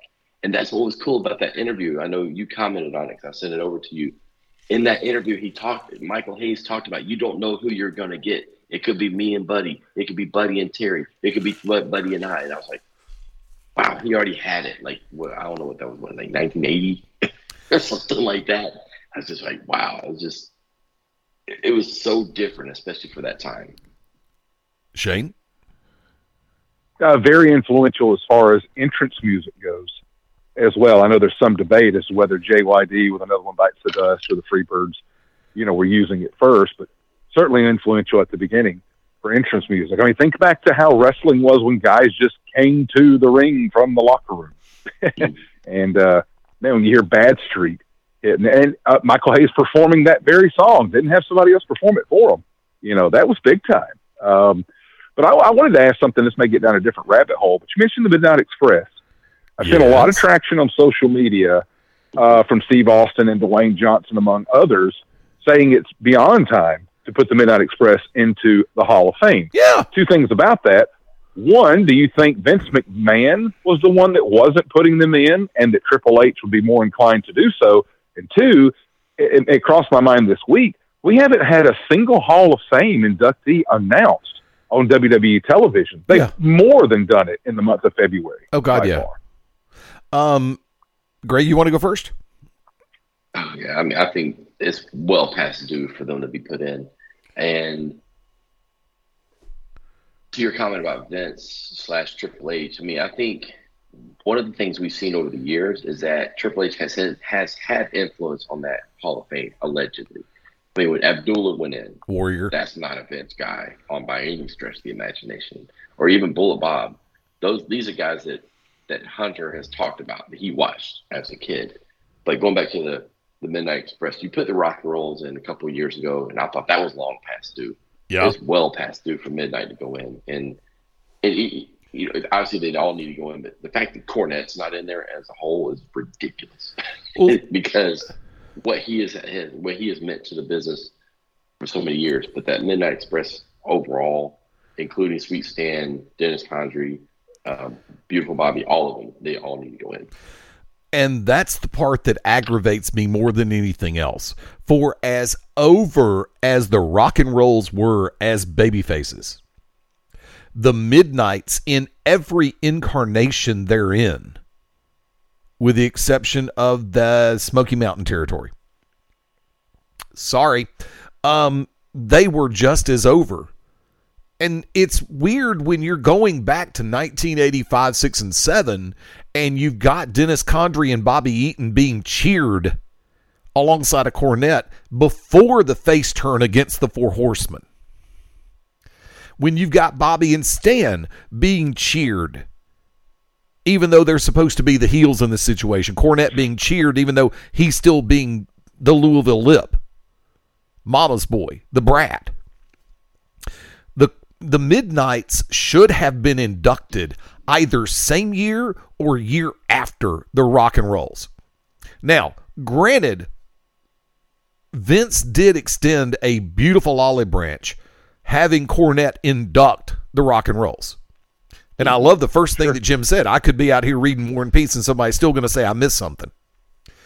Imagine when Cornette either does the acceptance or does the induction, which should be acceptance, because realistically, sorry folks, if there wasn't Jim Cornette in the mix during the Turner Crockett era, because here's where we go from. I respect Paul Heyman, But Paul Heyman did not make the Midnight Express, nor did he overbuild the original Midnight Express. The original, we're going there, kids. Sorry, folks, I'm hijacking. The original Midnight Express, Dennis Condrey, Randy Rose. Before he was Ravishing Randy or Loverboy Dennis, it was Dennis Condrey and Randy Rose, two of the most smash-mouth, straight-ahead tag team competitors. They were the ones who laid down the lead for teams like FTR, in my book. Then you add a person who appropriated a nickname, the Junkyard Dog Norvell Austin. I had the privilege of interviewing Randy Rose a few years back before the Wrestling 2 Classic in West Georgia. And I had a nice long conversation off air as well as on air. If you in our archives, you'll find that interview with Randy Rose. But there's some stuff that was said off air that I wish that I was still able to keep. I had a computer crash. That stuff went bye-bye. Damn, I hate it when that happens. I really, and in all sincerity, I do. Midnights should have long since been inducted into any and every. I believe they're in Cauliflower Alley. I believe they're in the 9 different Hall of Fames. But by the same token, with all due respect to Vince McMahon and everybody involved with WWE, while Bobby Eaton was still with us, the full barrage of the Midnight Express should have already been inducted. Gentlemen, take your shot. Well, I'll say correct. And I mean, you could do it this year in LA. That's fine. But if I'm not wrong, isn't WrestleMania in Philadelphia next year? And to your point, Eddie, of what you were talking about, them being cheered, my God, the Midnight Express were over like Rover in Philadelphia at the Spectrum. That's where I would do it next year. And you spoke about that about Bobby Eaton. I hate that he wouldn't be with us for it. But, you know, it goes to, I mean, we could go down a whole rabbit hole. You could say they never worked for the WWE. Demolition worked for the WWE, and they're not in. That is a glaring omission. You know, you say glaring omission, you know I'm going to come back and say Ivan Koloff, the Russian Bear, should have been a televised, not that archive. What's the name of the other wing? Legacy wing. Thank you. That BS. Legacy wing. I think I showed remarkable restraint by not actually saying what BS stands for. That's been a big one for me. The man who beat Bruno was not a full-scale entrant into the Hall of Fame. He was legacy winged. In the words of my Latino brothers and sisters, Caca del Toro. Plain and simple. Ivan Koloff should have been brought in not posthumously, but during his illustrious life. And I'm also hoping that with Triple H now at the helm, that we can see an induction for Lex Luger in the coming years. About Nikita Koloff. Ooh, for me, that's borderline. Yeah, I agree. I think just from a longevity standpoint, Nikita didn't have the run that he could have. But I do believe Lex should be in. And for whatever reason, you remember last year, they had a documentary about the launch about Lex and everything. It got pulled. I don't know what happened. They had hyped it up on the network or Peacock or whatever and everything, and all of a sudden it got pulled. And the Luger biography on A&E that aired last summer was probably my favorite one that they've done, because we know the demons of Lex's past, but man, there's a guy that just makes you feel happy if you're around him for 5 minutes and to see where his life is now. Yeah. With Lucky Land Slots, you can get lucky just about anywhere. Dearly beloved, we are gathered here today to... Has anyone seen the bride and groom? Sorry, we're here. We were getting lucky in the limo and we lost track of time. No, Lucky Land Casino, with cash prizes that add up quicker than a guest registry. In that case, I pronounce you lucky. Play for free at LuckyLandSlots.com. Daily bonuses are waiting. No purchase necessary. Void where prohibited by law. 18+. Terms and conditions apply. See website for details. Man, what could have been with him, and how great he was. People talk about his in-ring ability. I'm like, he was exactly what he needed to be. Yep. And yes. And I sit back and I'm like, he wasn't designed, quote unquote, to have a 5-star match or whatever. No. He could be. I thought he was a very good heel. He was a very good face. But man, he was over. If he had his head on straight, holy crap, how big could he have been? I mean, think back to, I'm talking about him being over. I'm talking about crowd reactions. On Nitro, when Lex Luger defeated Hulk Hogan for the title in 1997, my God, you talk about a crowd reaction. Let's put this one in play. I remember in TNA Wrestling when Ric Flair formed Fortune, and he referred to I know him as Nigel McGuinness, and everybody else knows him by the name that he was referred to as in TNA. But he referred to that individual as the Lex Luger of the Horsemen. First off, understand, Luger was a U.S. champion. Luger went over Nikita Koloff in a cage match, granted under questionable circumstances, screw finish, but by the same token, Luger was a title holder and a champion while he was with the Four Horsemen. That's something nobody can ever take away in that regard. That's why Desmond Wolfe was what Nigel was called in Impact TNA Wrestling. Sorry, my brain was like, hey, Eddie, you know this. But there's a big difference between Lex Luger in the Four Horsemen and Paul Roma. Oh, I was waiting on one of y'all to shoot at me on that one. I was actually looking up. Was it Nigel McGuinness he said that about, or was it Matt Morgan?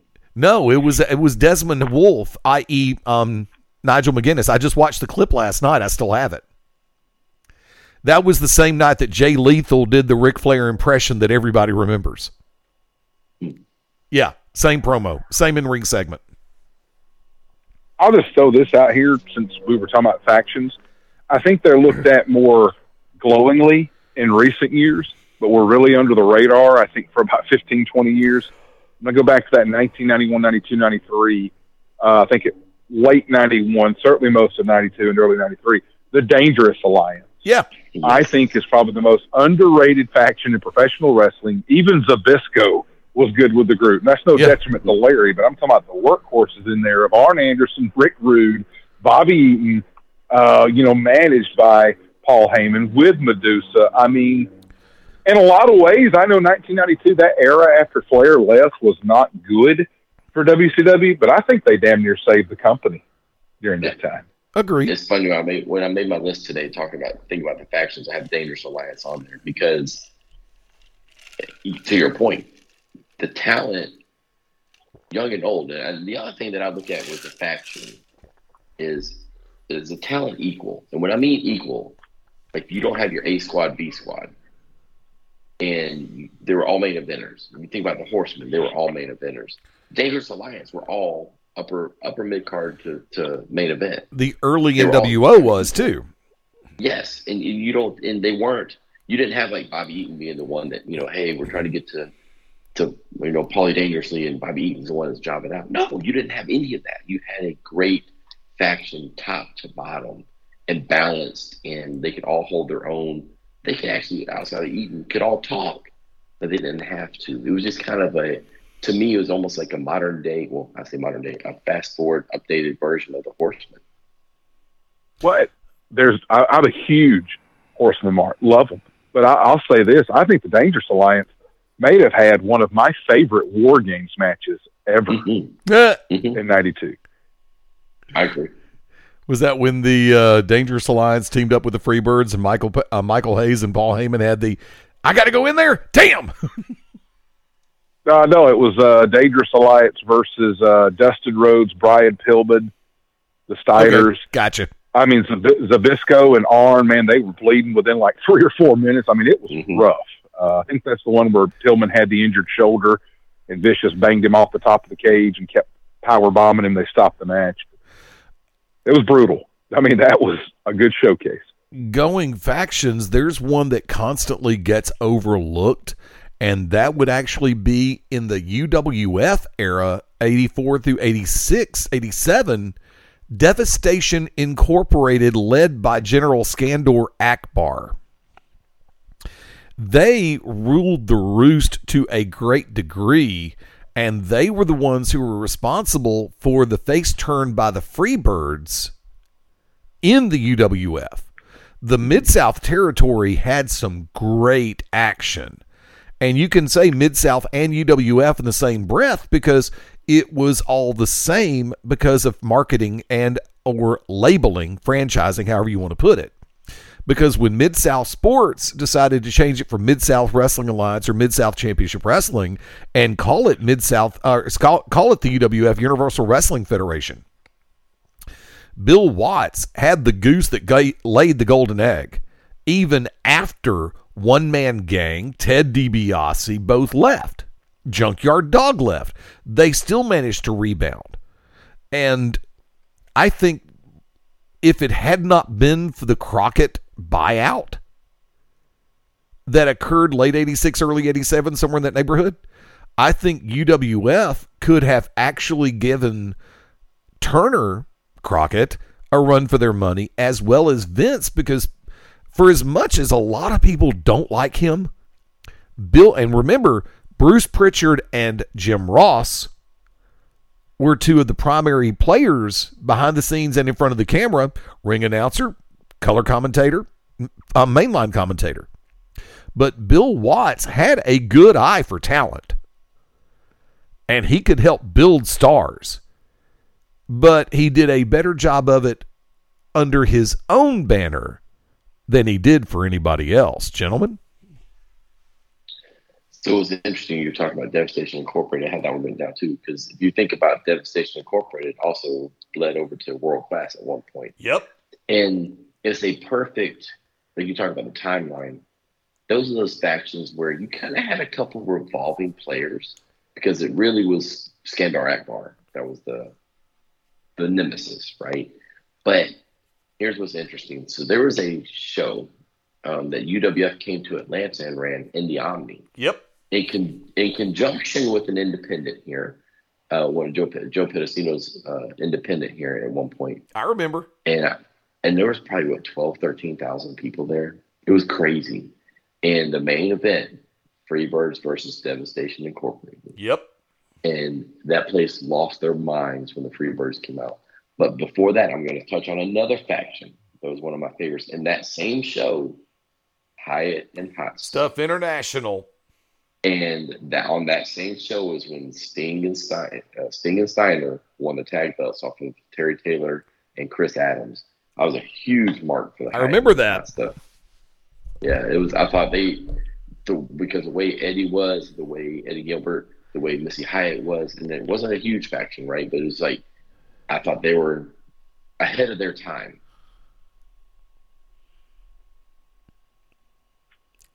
Shane, care to jump in? No, I agree with all those sentiments. It's funny because I actually refer to Terry Taylor as a very undervalued talent, especially during the UWF era. Granted, the fact he was a television champion for how long and also a top contender for the main belt, and held the tag team titles on more than one occasion. But it really came down to the fact that Terry just never really got his due, especially in the wrestling media.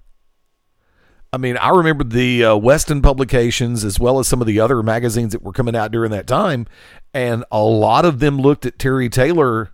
I don't know if he managed to piss off all of them or what happened. I don't know, but he was almost treated like an afterthought on more than one occasion. Well, I think if Terry Taylor had made the jump from UWF to the WWF, and he had been the one given the $1 Million Man gimmick, we certainly know he became the tailor-made man, a knockoff gimmick of that in WCW. If he jumped instead of DiBiase, the visions would have been for Terry Taylor to play that role. I think we're talking a whole different ballgame. I'll agree. I think one other thing, though, when he was in UWF, and this happens, a lot of areas where they have more of a core audience, not the national audiences, the bigger audiences. Can you really describe who Terry Taylor was? He was very vanilla in a lot of ways. Mm-hmm. And that's what I mean. It's like he came out with very little personality, very little glitz or glam. He just, and especially when you're in a UWF, and he was popular with them, but you're looking at characters. You're looking at people over the top, and he just never stood out in the ring. Solid. I mean, nobody can take that away from him. But yeah, I think when you just ask that question, who is Terry Taylor, and you put him on a national stage. When you're on the national stage, you need to bring that in. I mean, I'll compare him to something not 100%, but hear me out on this one. Compare him to Bryan Danielson in the early days of WWF. Very vanilla, great in the ring, very vanilla, no personality, no nothing. When he starts this yes movement and does all this other crap, everybody loses their mind. And it's like, oh, he got away from the vanilla. He showed some personality. He got something else going here. And I think that's kind of where Terry Taylor was. He was kind of throwing that vanilla. Yeah, he's good in the ring. He's fun to watch. But when he gets on a bigger stage, he just doesn't appeal to the masses. Because he's not given stuff to work with that actually fits his chops. I'll go one better. Okay, not one better, but I'll go parallel. Kurt Hennig. Terry Taylor versus Kurt Hennig.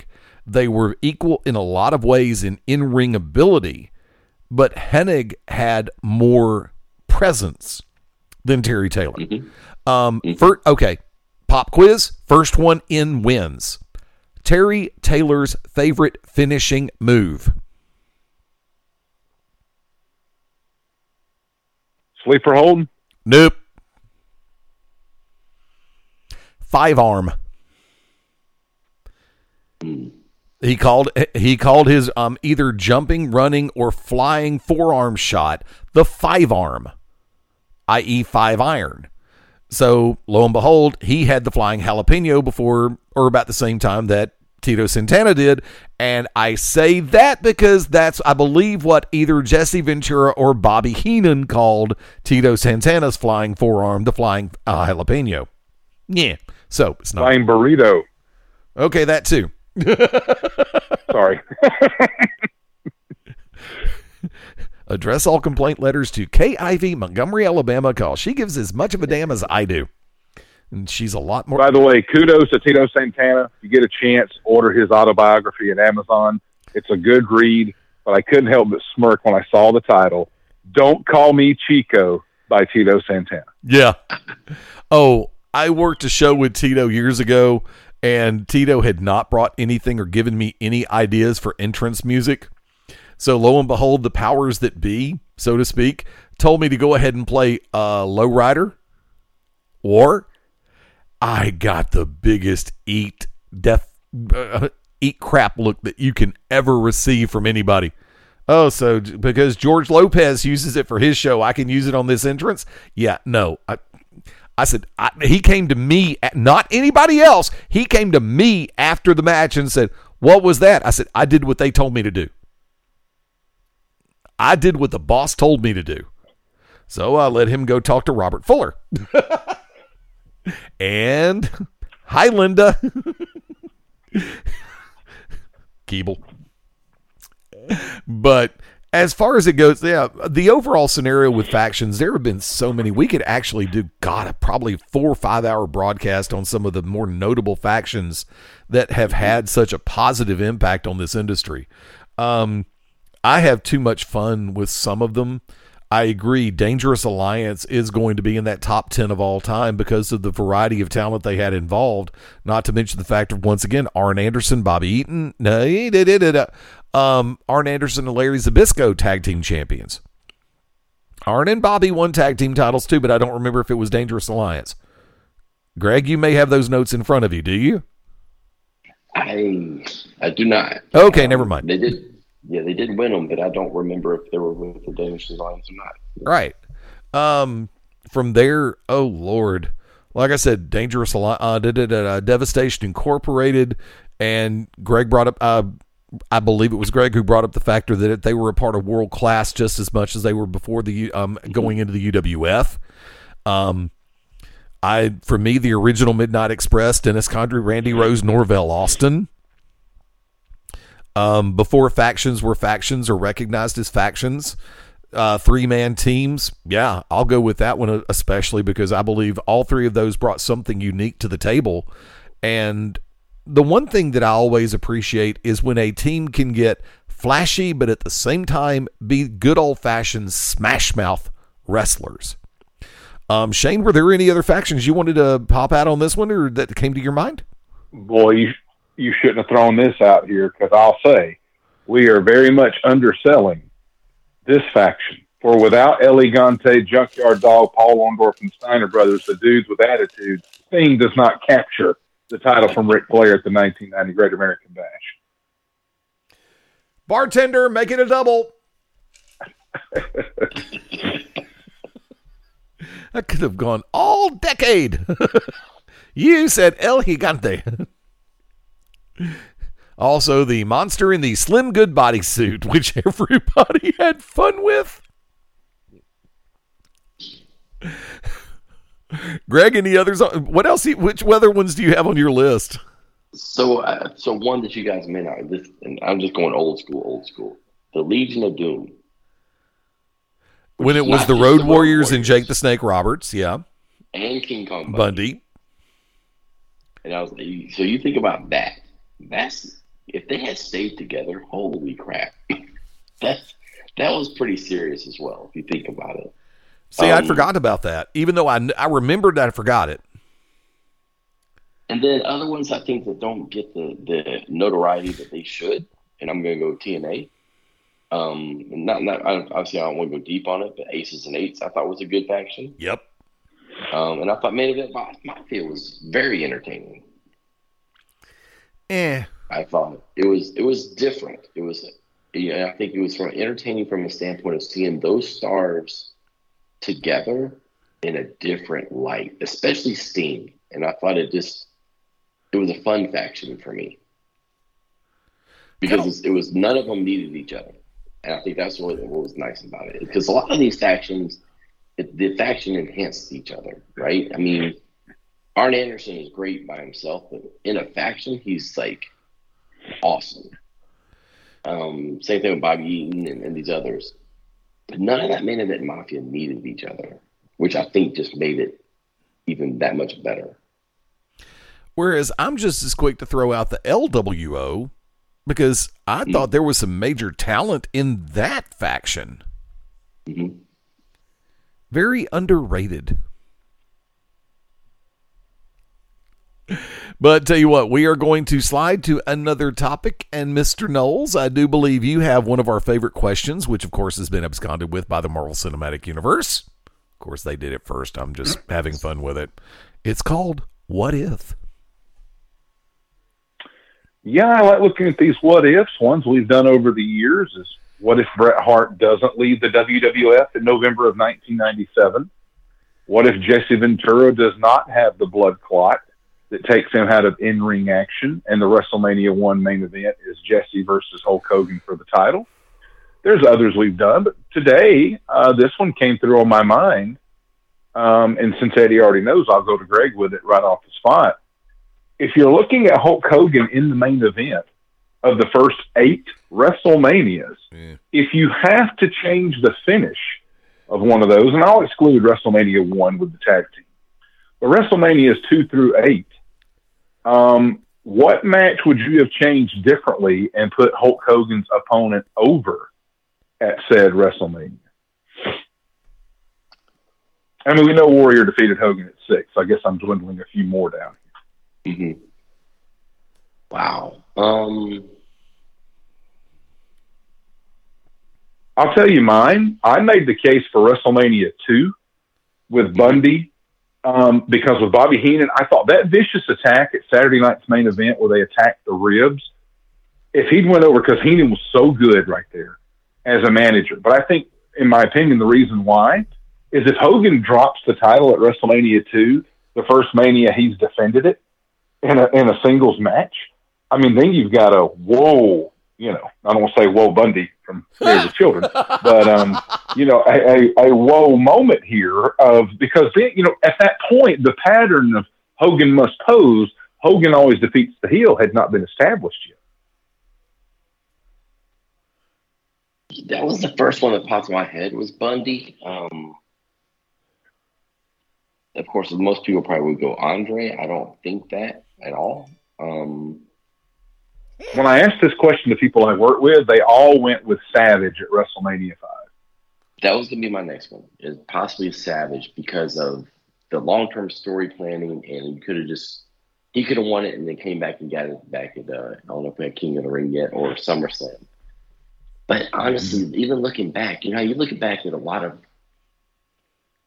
like, big cards, Starcades and Manias and think, man, this could have or something. It's hard to make an argument that he should have lost any of them. Because even in hindsight, because of the stories that were going in and how, in the times and all of that, outside of Bundy, which might be the best one because of the feud with Heenan, not so much Bundy, but the Heenan feud. I mean, even with the Savage one, it's still hard to make that argument because of that, how long that whole program had gone. Well, then I have a part two of this question. Then, I agree with that aspect. They all made sense for Hogan to win. Something that didn't make sense, I think, in most people's minds is 1998 Starrcade with Kevin Nash defeating Goldberg. So here's our what if, Eddie. I didn't tell you about this one, so you wouldn't have something prepared. Woo-hoo! If it's not Kevin Nash defeating Goldberg via assistance from Scott Hall with a cattle prod, who and when should have been the first person to score a W over Bill Goldberg? Oh, boy. I would have not made it one of the usual suspects.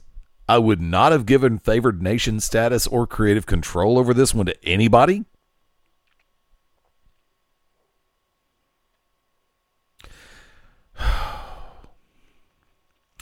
A lot is going to depend on exactly where we are in the streak. Let's say he continues at 98 against Nash and he goes into 1999 unblemished.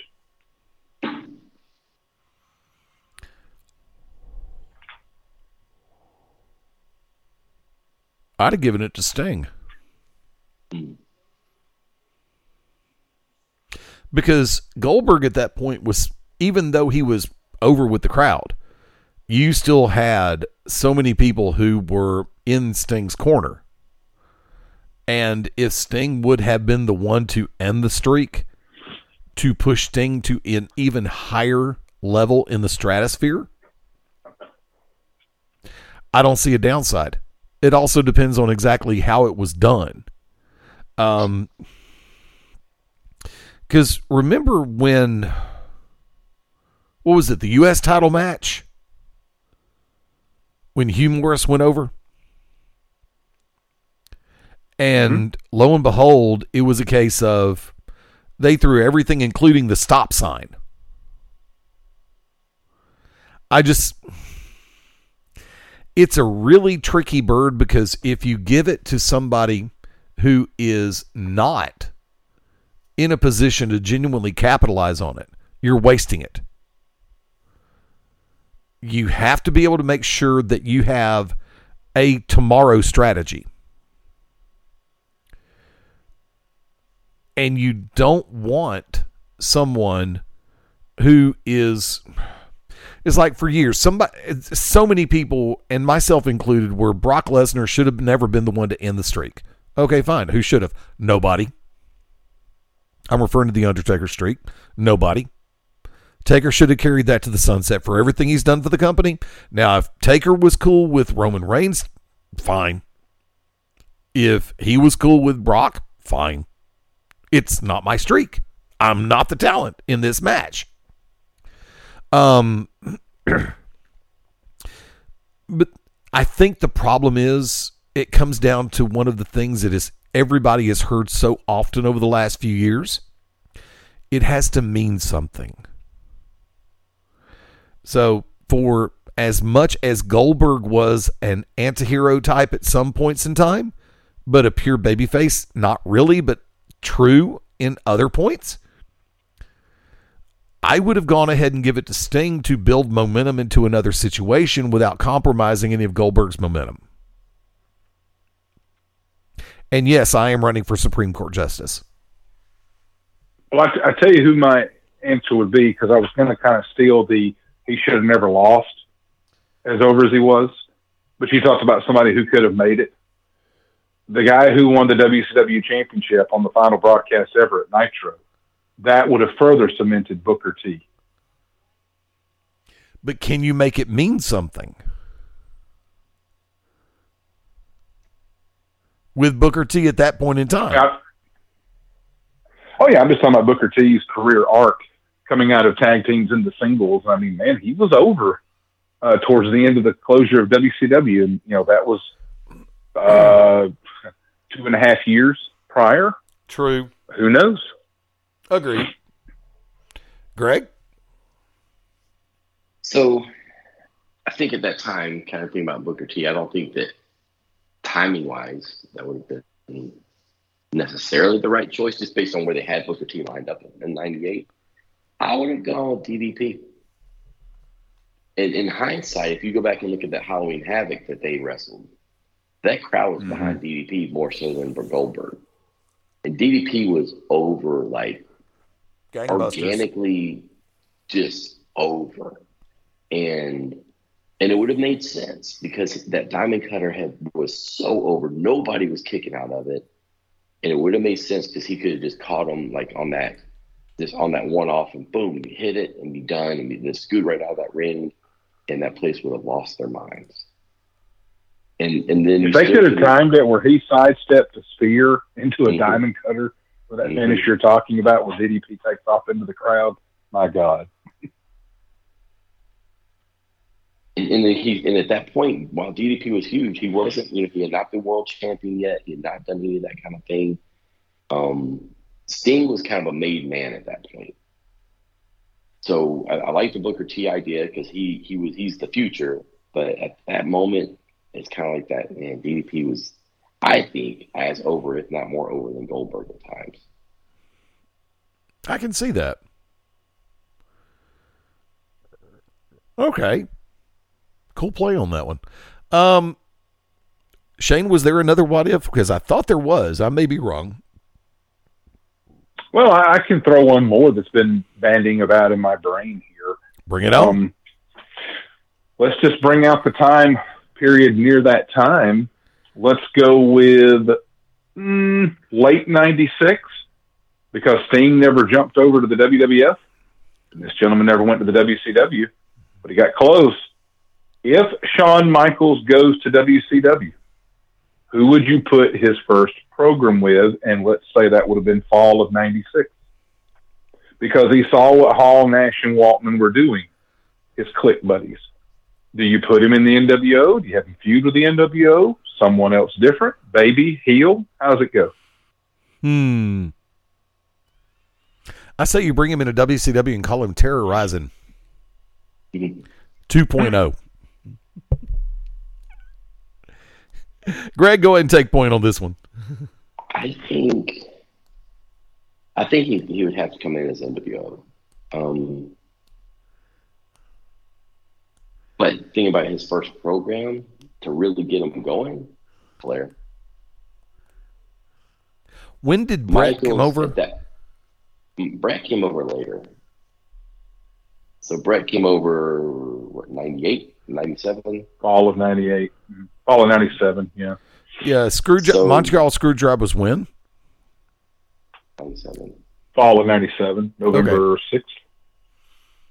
And so, yeah, him coming in, I think it's that type of thing that him and Flair could just had such over-the-top type matches. At that time in their careers, I mean, Shawn was Shawn, but Flair at that time, because they had nice matches later on. Flair was, 50s? Yep. And so, could you imagine him being, 10 years earlier with Shawn? Oh, I think that would have been phenomenal. I don't know if and also, real quick, that would have distanced Flair from Hogan. And that would have been a good change of pace. See, I don't know if I'd have brought HBK directly into the NWO. I would have probably built him as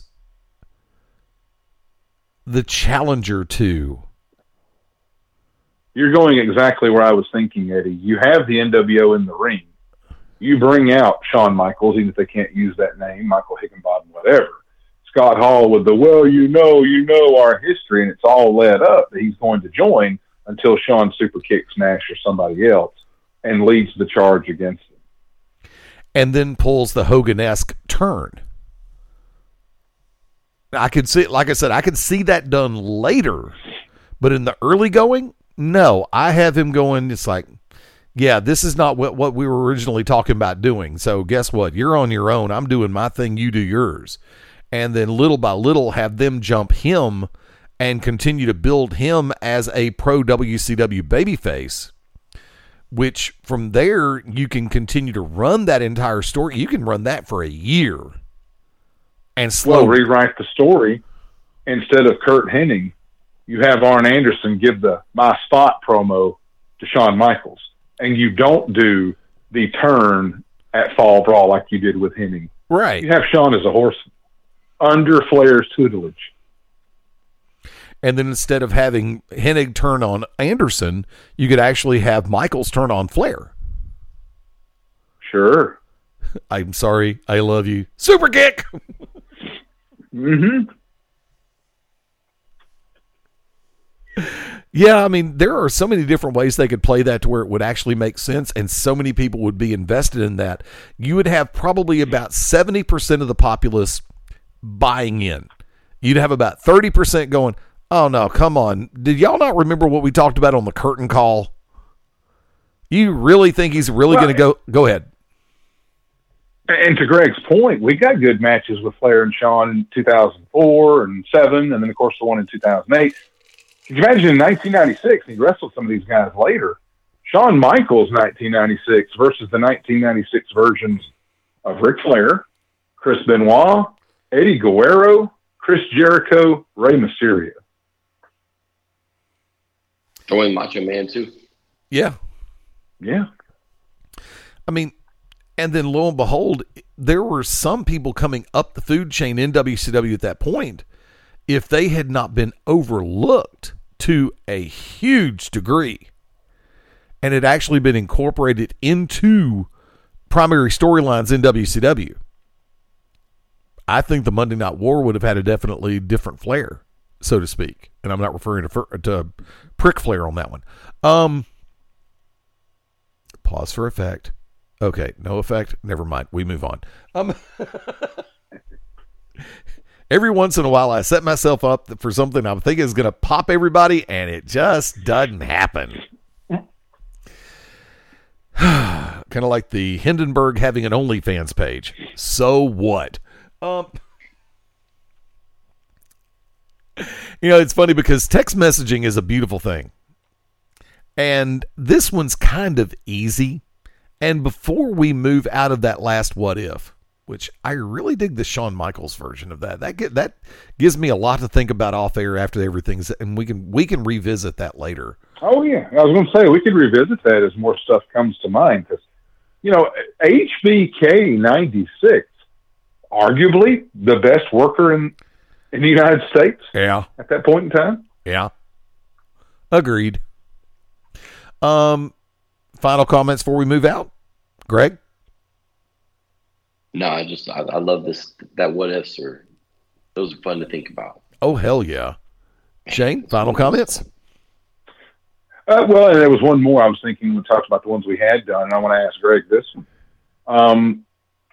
Just make it real quick, revisit. I think it was you and I and Stan Grubb when I pitched this before, but 1988, the WWF is going to a new pay-per-view called SummerSlam.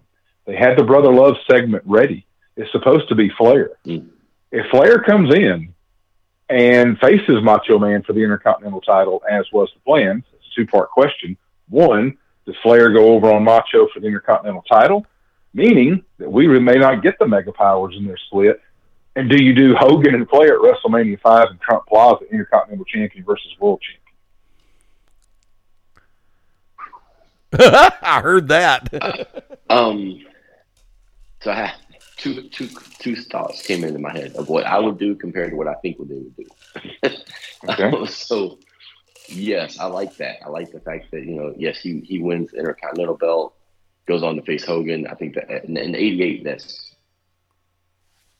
should be huge. But we did kind of see in WWE that there are different fans, and they didn't embrace Flair as much as the WCW fans embraced Hogan. We saw that later, of course. But I don't see Vince putting him over Macho Man at that point. That's the issue, is I just can't picture that. I just don't see Vince's ego, especially at that point, him doing that. But oh my goodness, how huge could that have been? Wow, that could have been so huge. But they could have built that for so long too, and he could have been a distraction during that Mega Powers. I mean, there's so many things you could have done with Flair at that point. Because not that long after that, you think about the Brainbusters came in. We could have had the Horsemen sitting in WWF. Yeah, you could have had them all: Barry Windham, Arn, Tully, Flair, with Heenan replacing JJ. Yep. How much of that dynamic would have changed if Heenan would have been the one leading the Horsemen instead of J.J. Dillon? That will be one we tackle next week. Save it. Put a pin in that one. Because the differencing between J.J. Dillon and Bobby Heenan, we can talk about value. Now, a lot of people refer to rated, overrated, underrated, properly rated, spot on, spot off. I get tired of the overrated comments, and I'm notorious for them too, so I get mad at myself for saying it. But everybody in this industry brings a certain value. The question is, in the eyes of everybody watching, as well as the peers, as well as the booking committee. Not enough caffeine. I'm going back and I'm drinking coffee this time. Leave me alone. From that point, are they undervalued or overvalued? And my question to my colleagues is, who do you have as the most undervalued performers currently? And if you want to pop an all-time, that's cool too. Shane, I'll go to you first. On the WWE current roster, I think the most undervalued is Chad Gable. I think Chad Gable, for wrestling acumen, could be the newer generation. And I hate to say newer generation because that's a Vince 93 thing. But I'm not saying that he is Kurt Angle. But if built properly, with his wrestling acumen and skills, Chad Gable, instead of being a clown with Otis, could be a wrestling cyborg that could catch anybody at any time, and you're going to be in quite the struggle when you work with him. 2, overvalued, I think his time has passed, and I'm talking about The Miz. I feel like it's been 2 decades since I was told that he was on MTV's Real World. Cool. He had his title run. I was at that WrestleMania in Atlanta. That's now been 13 years ago. It was one of the worst main events ever that ended in a DQ against John Cena. They treat him like a joke, with Seth Rollins constantly curb stomping him, stripping him of his clothes. When's the last time The Miz did something truly honest to God meaningful? I think it was the thing with Damian Sandow. That's the last time I enjoyed Miz, and we're talking 6-7 years ago. I just don't know. Like, if Miz were off the WWE roster, does it hurt their value one bit? You could say that about a lot of guys. But I'm talking about a guy that's been there a long time who just seems like filler. Greg, you're up. Thinking about underrated or undervalued in WWE, I sit back and I'm confused on how Robert Roode is not at a different level.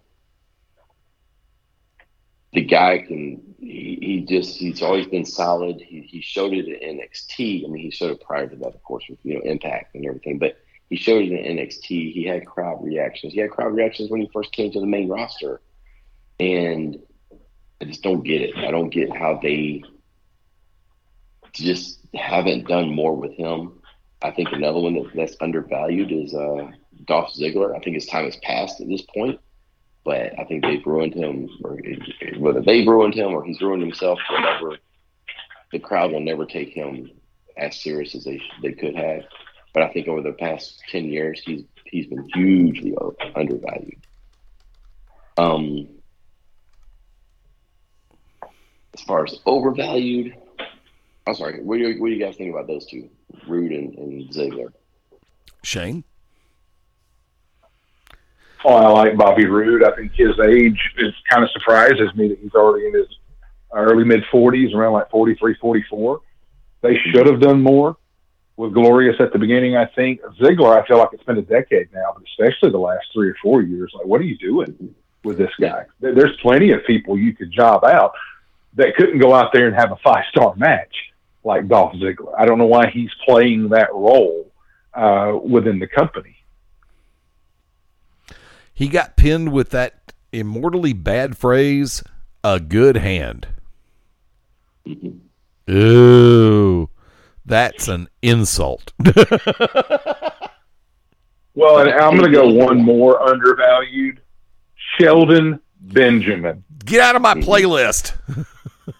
Got the look, got the work, and Brock Lesnar himself will tell you no one trains harder and can make it look better than Shelton Benjamin. And this all ties back into the narrative for the show.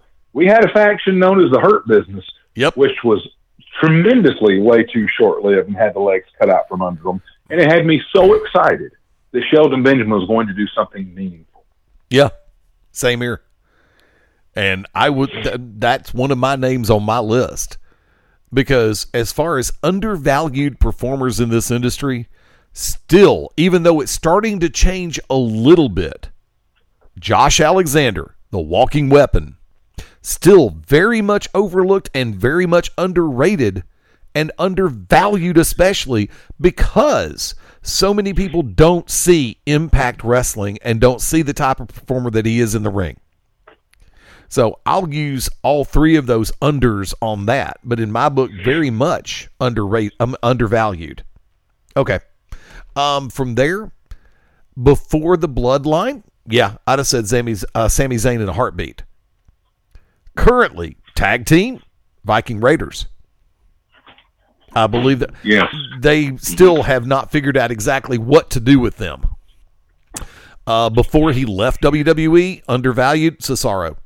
In AEW, Claudio Castagnoli, it's a hit or miss depending on what exactly Tony Khan has for breakfast.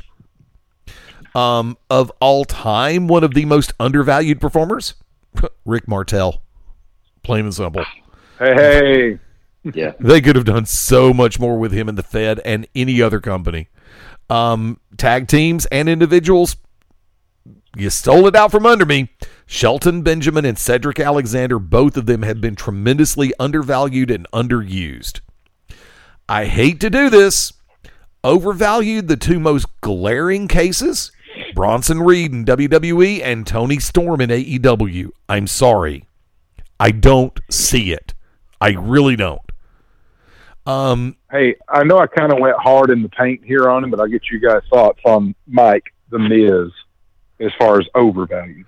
I've got him on the money, personally. And you brought up, who has he done something substantial with? 2 words, Dexter Lumis. The other one I've got on the money, Chris Jericho, working to help build and continue to cultivate newer talent. I think both of them are great caretakers of the gateway. Because if you have a bad match with either of them, get the hell out this business. But if you can captivate the crowd with those two and get them on your side, doesn't matter what style you're working, heel, face, and a hero, doesn't matter. Lo and behold, you got a future in front of you.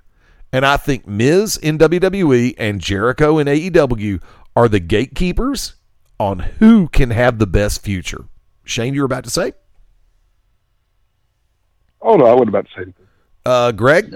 Coming to you about the Jericho comment. I mean, the Miz comment. Yeah, I'll jump in on Miz. I understand exactly where Shane's coming from. However, the one thing about the Miz, and I don't understand why WWE does some of the things they do. He's very reliable. Yep. He can get heat, and I can easily see him transitioning into a managerial type of a role in the next few years.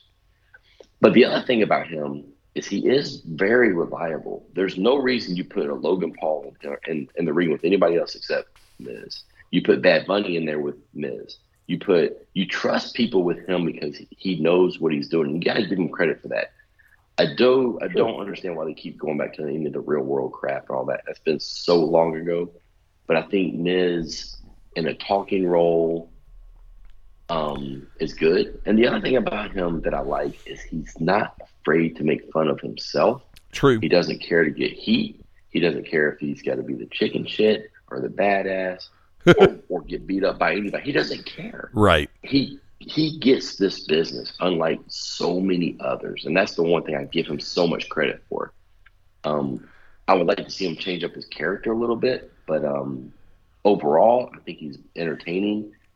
But I also don't think he needs to be overexposed and there all the time. Folks, tell you what, and I think that may be the thing for me on Miz. I agree with both of the attributes positive that you said about him. But the old expression, "How can I miss you if you won't go away?" He's never off TV.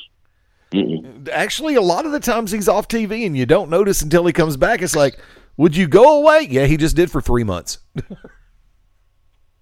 But the one thing about him, and I have to say this, and this is when he does go away, those few times he comes back and cuts a promo, you're like, damn, you realize nobody else can cut promos because this dude comes in and he can cut a promo.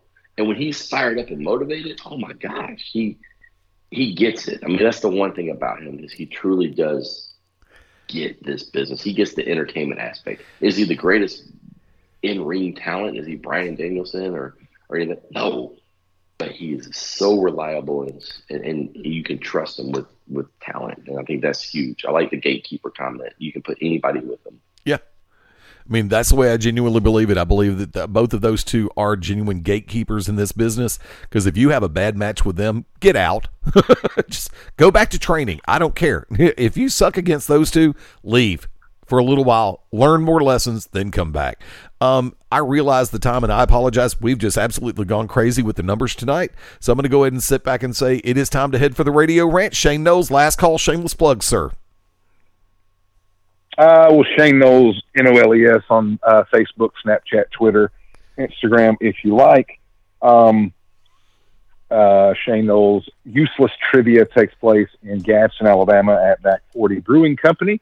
It's coming up Thursday. We will be in week 2 of our spring league. Had 11 teams come out for week 1, so certainly hope they stay throughout the duration of all that. But for my last call, I want to say this, not as a detriment to the current player, but as more props to the elder player who is no longer with us. In college basketball, Antoine Davis of Detroit Mercer came up just shy earlier this week in his conference tournament of passing the legendary Pistol Pete Maravich for the most points ever scored in college basketball.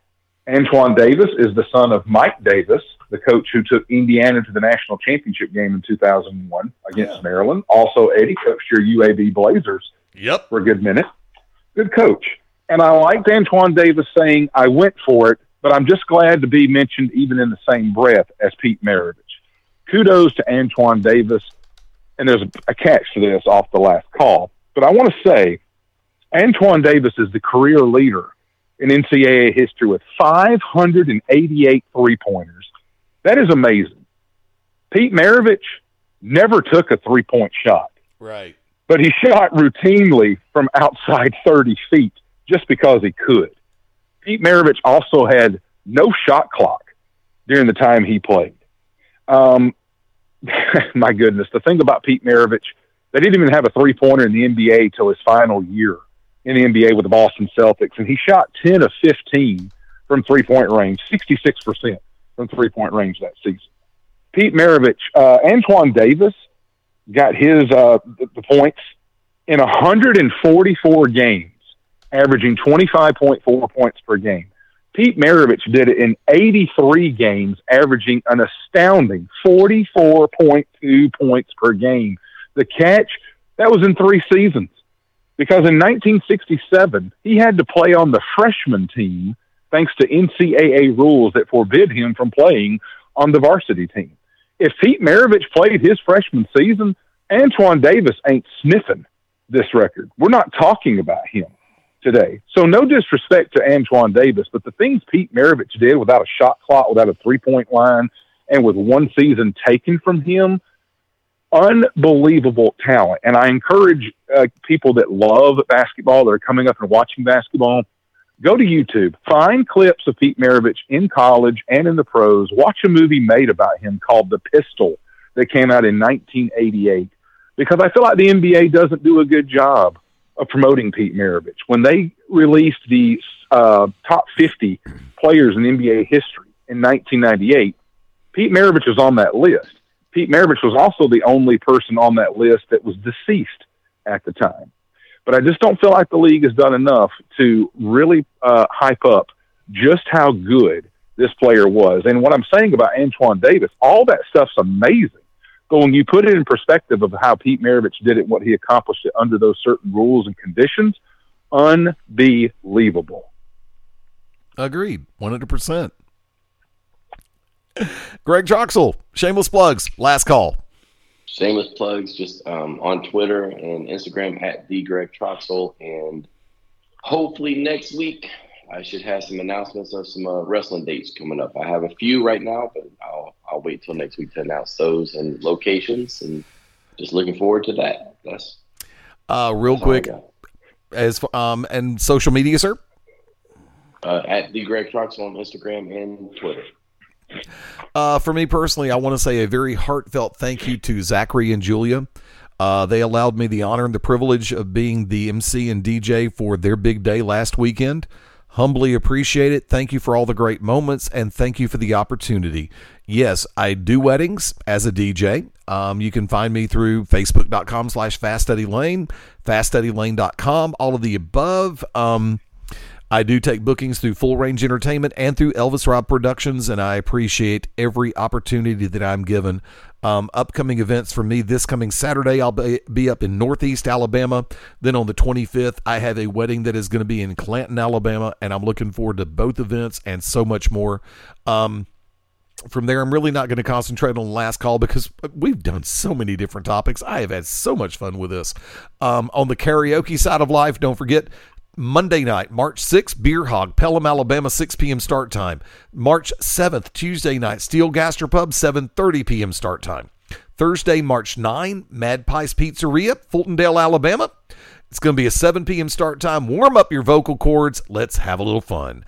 Once again, you heard me mention it. It's FastEddieLane.com is home, and I do actually update once every 2 to 3 whenever the hell I feel like it. For the show itself, at Beyond Ringside on Twitter, Facebook.com/Beyond Ringside, Facebook.com/Beyond Ringside Live. BeyondRingside.com is home, as well as ProWrestlingRadio.net. Thank you to everybody catching us all the way across the board, whether it be live on TuneIn and, of course, the various websites through there, because there are 13 actual websites that carry us live and replayed. And, of course, on the podcast or Beyondcast, however you want to call it, everything from Pandora, Spotify, Spreaker, Podomatic, iHeartRadio, you name it, we're there. Gonna call it a day and head for the Radio Ranch.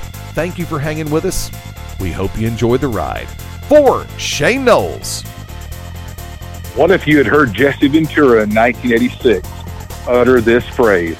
What an unbelievable upset by Bundy, the new World Wrestling Federation champion, Monsoon. Ha ha!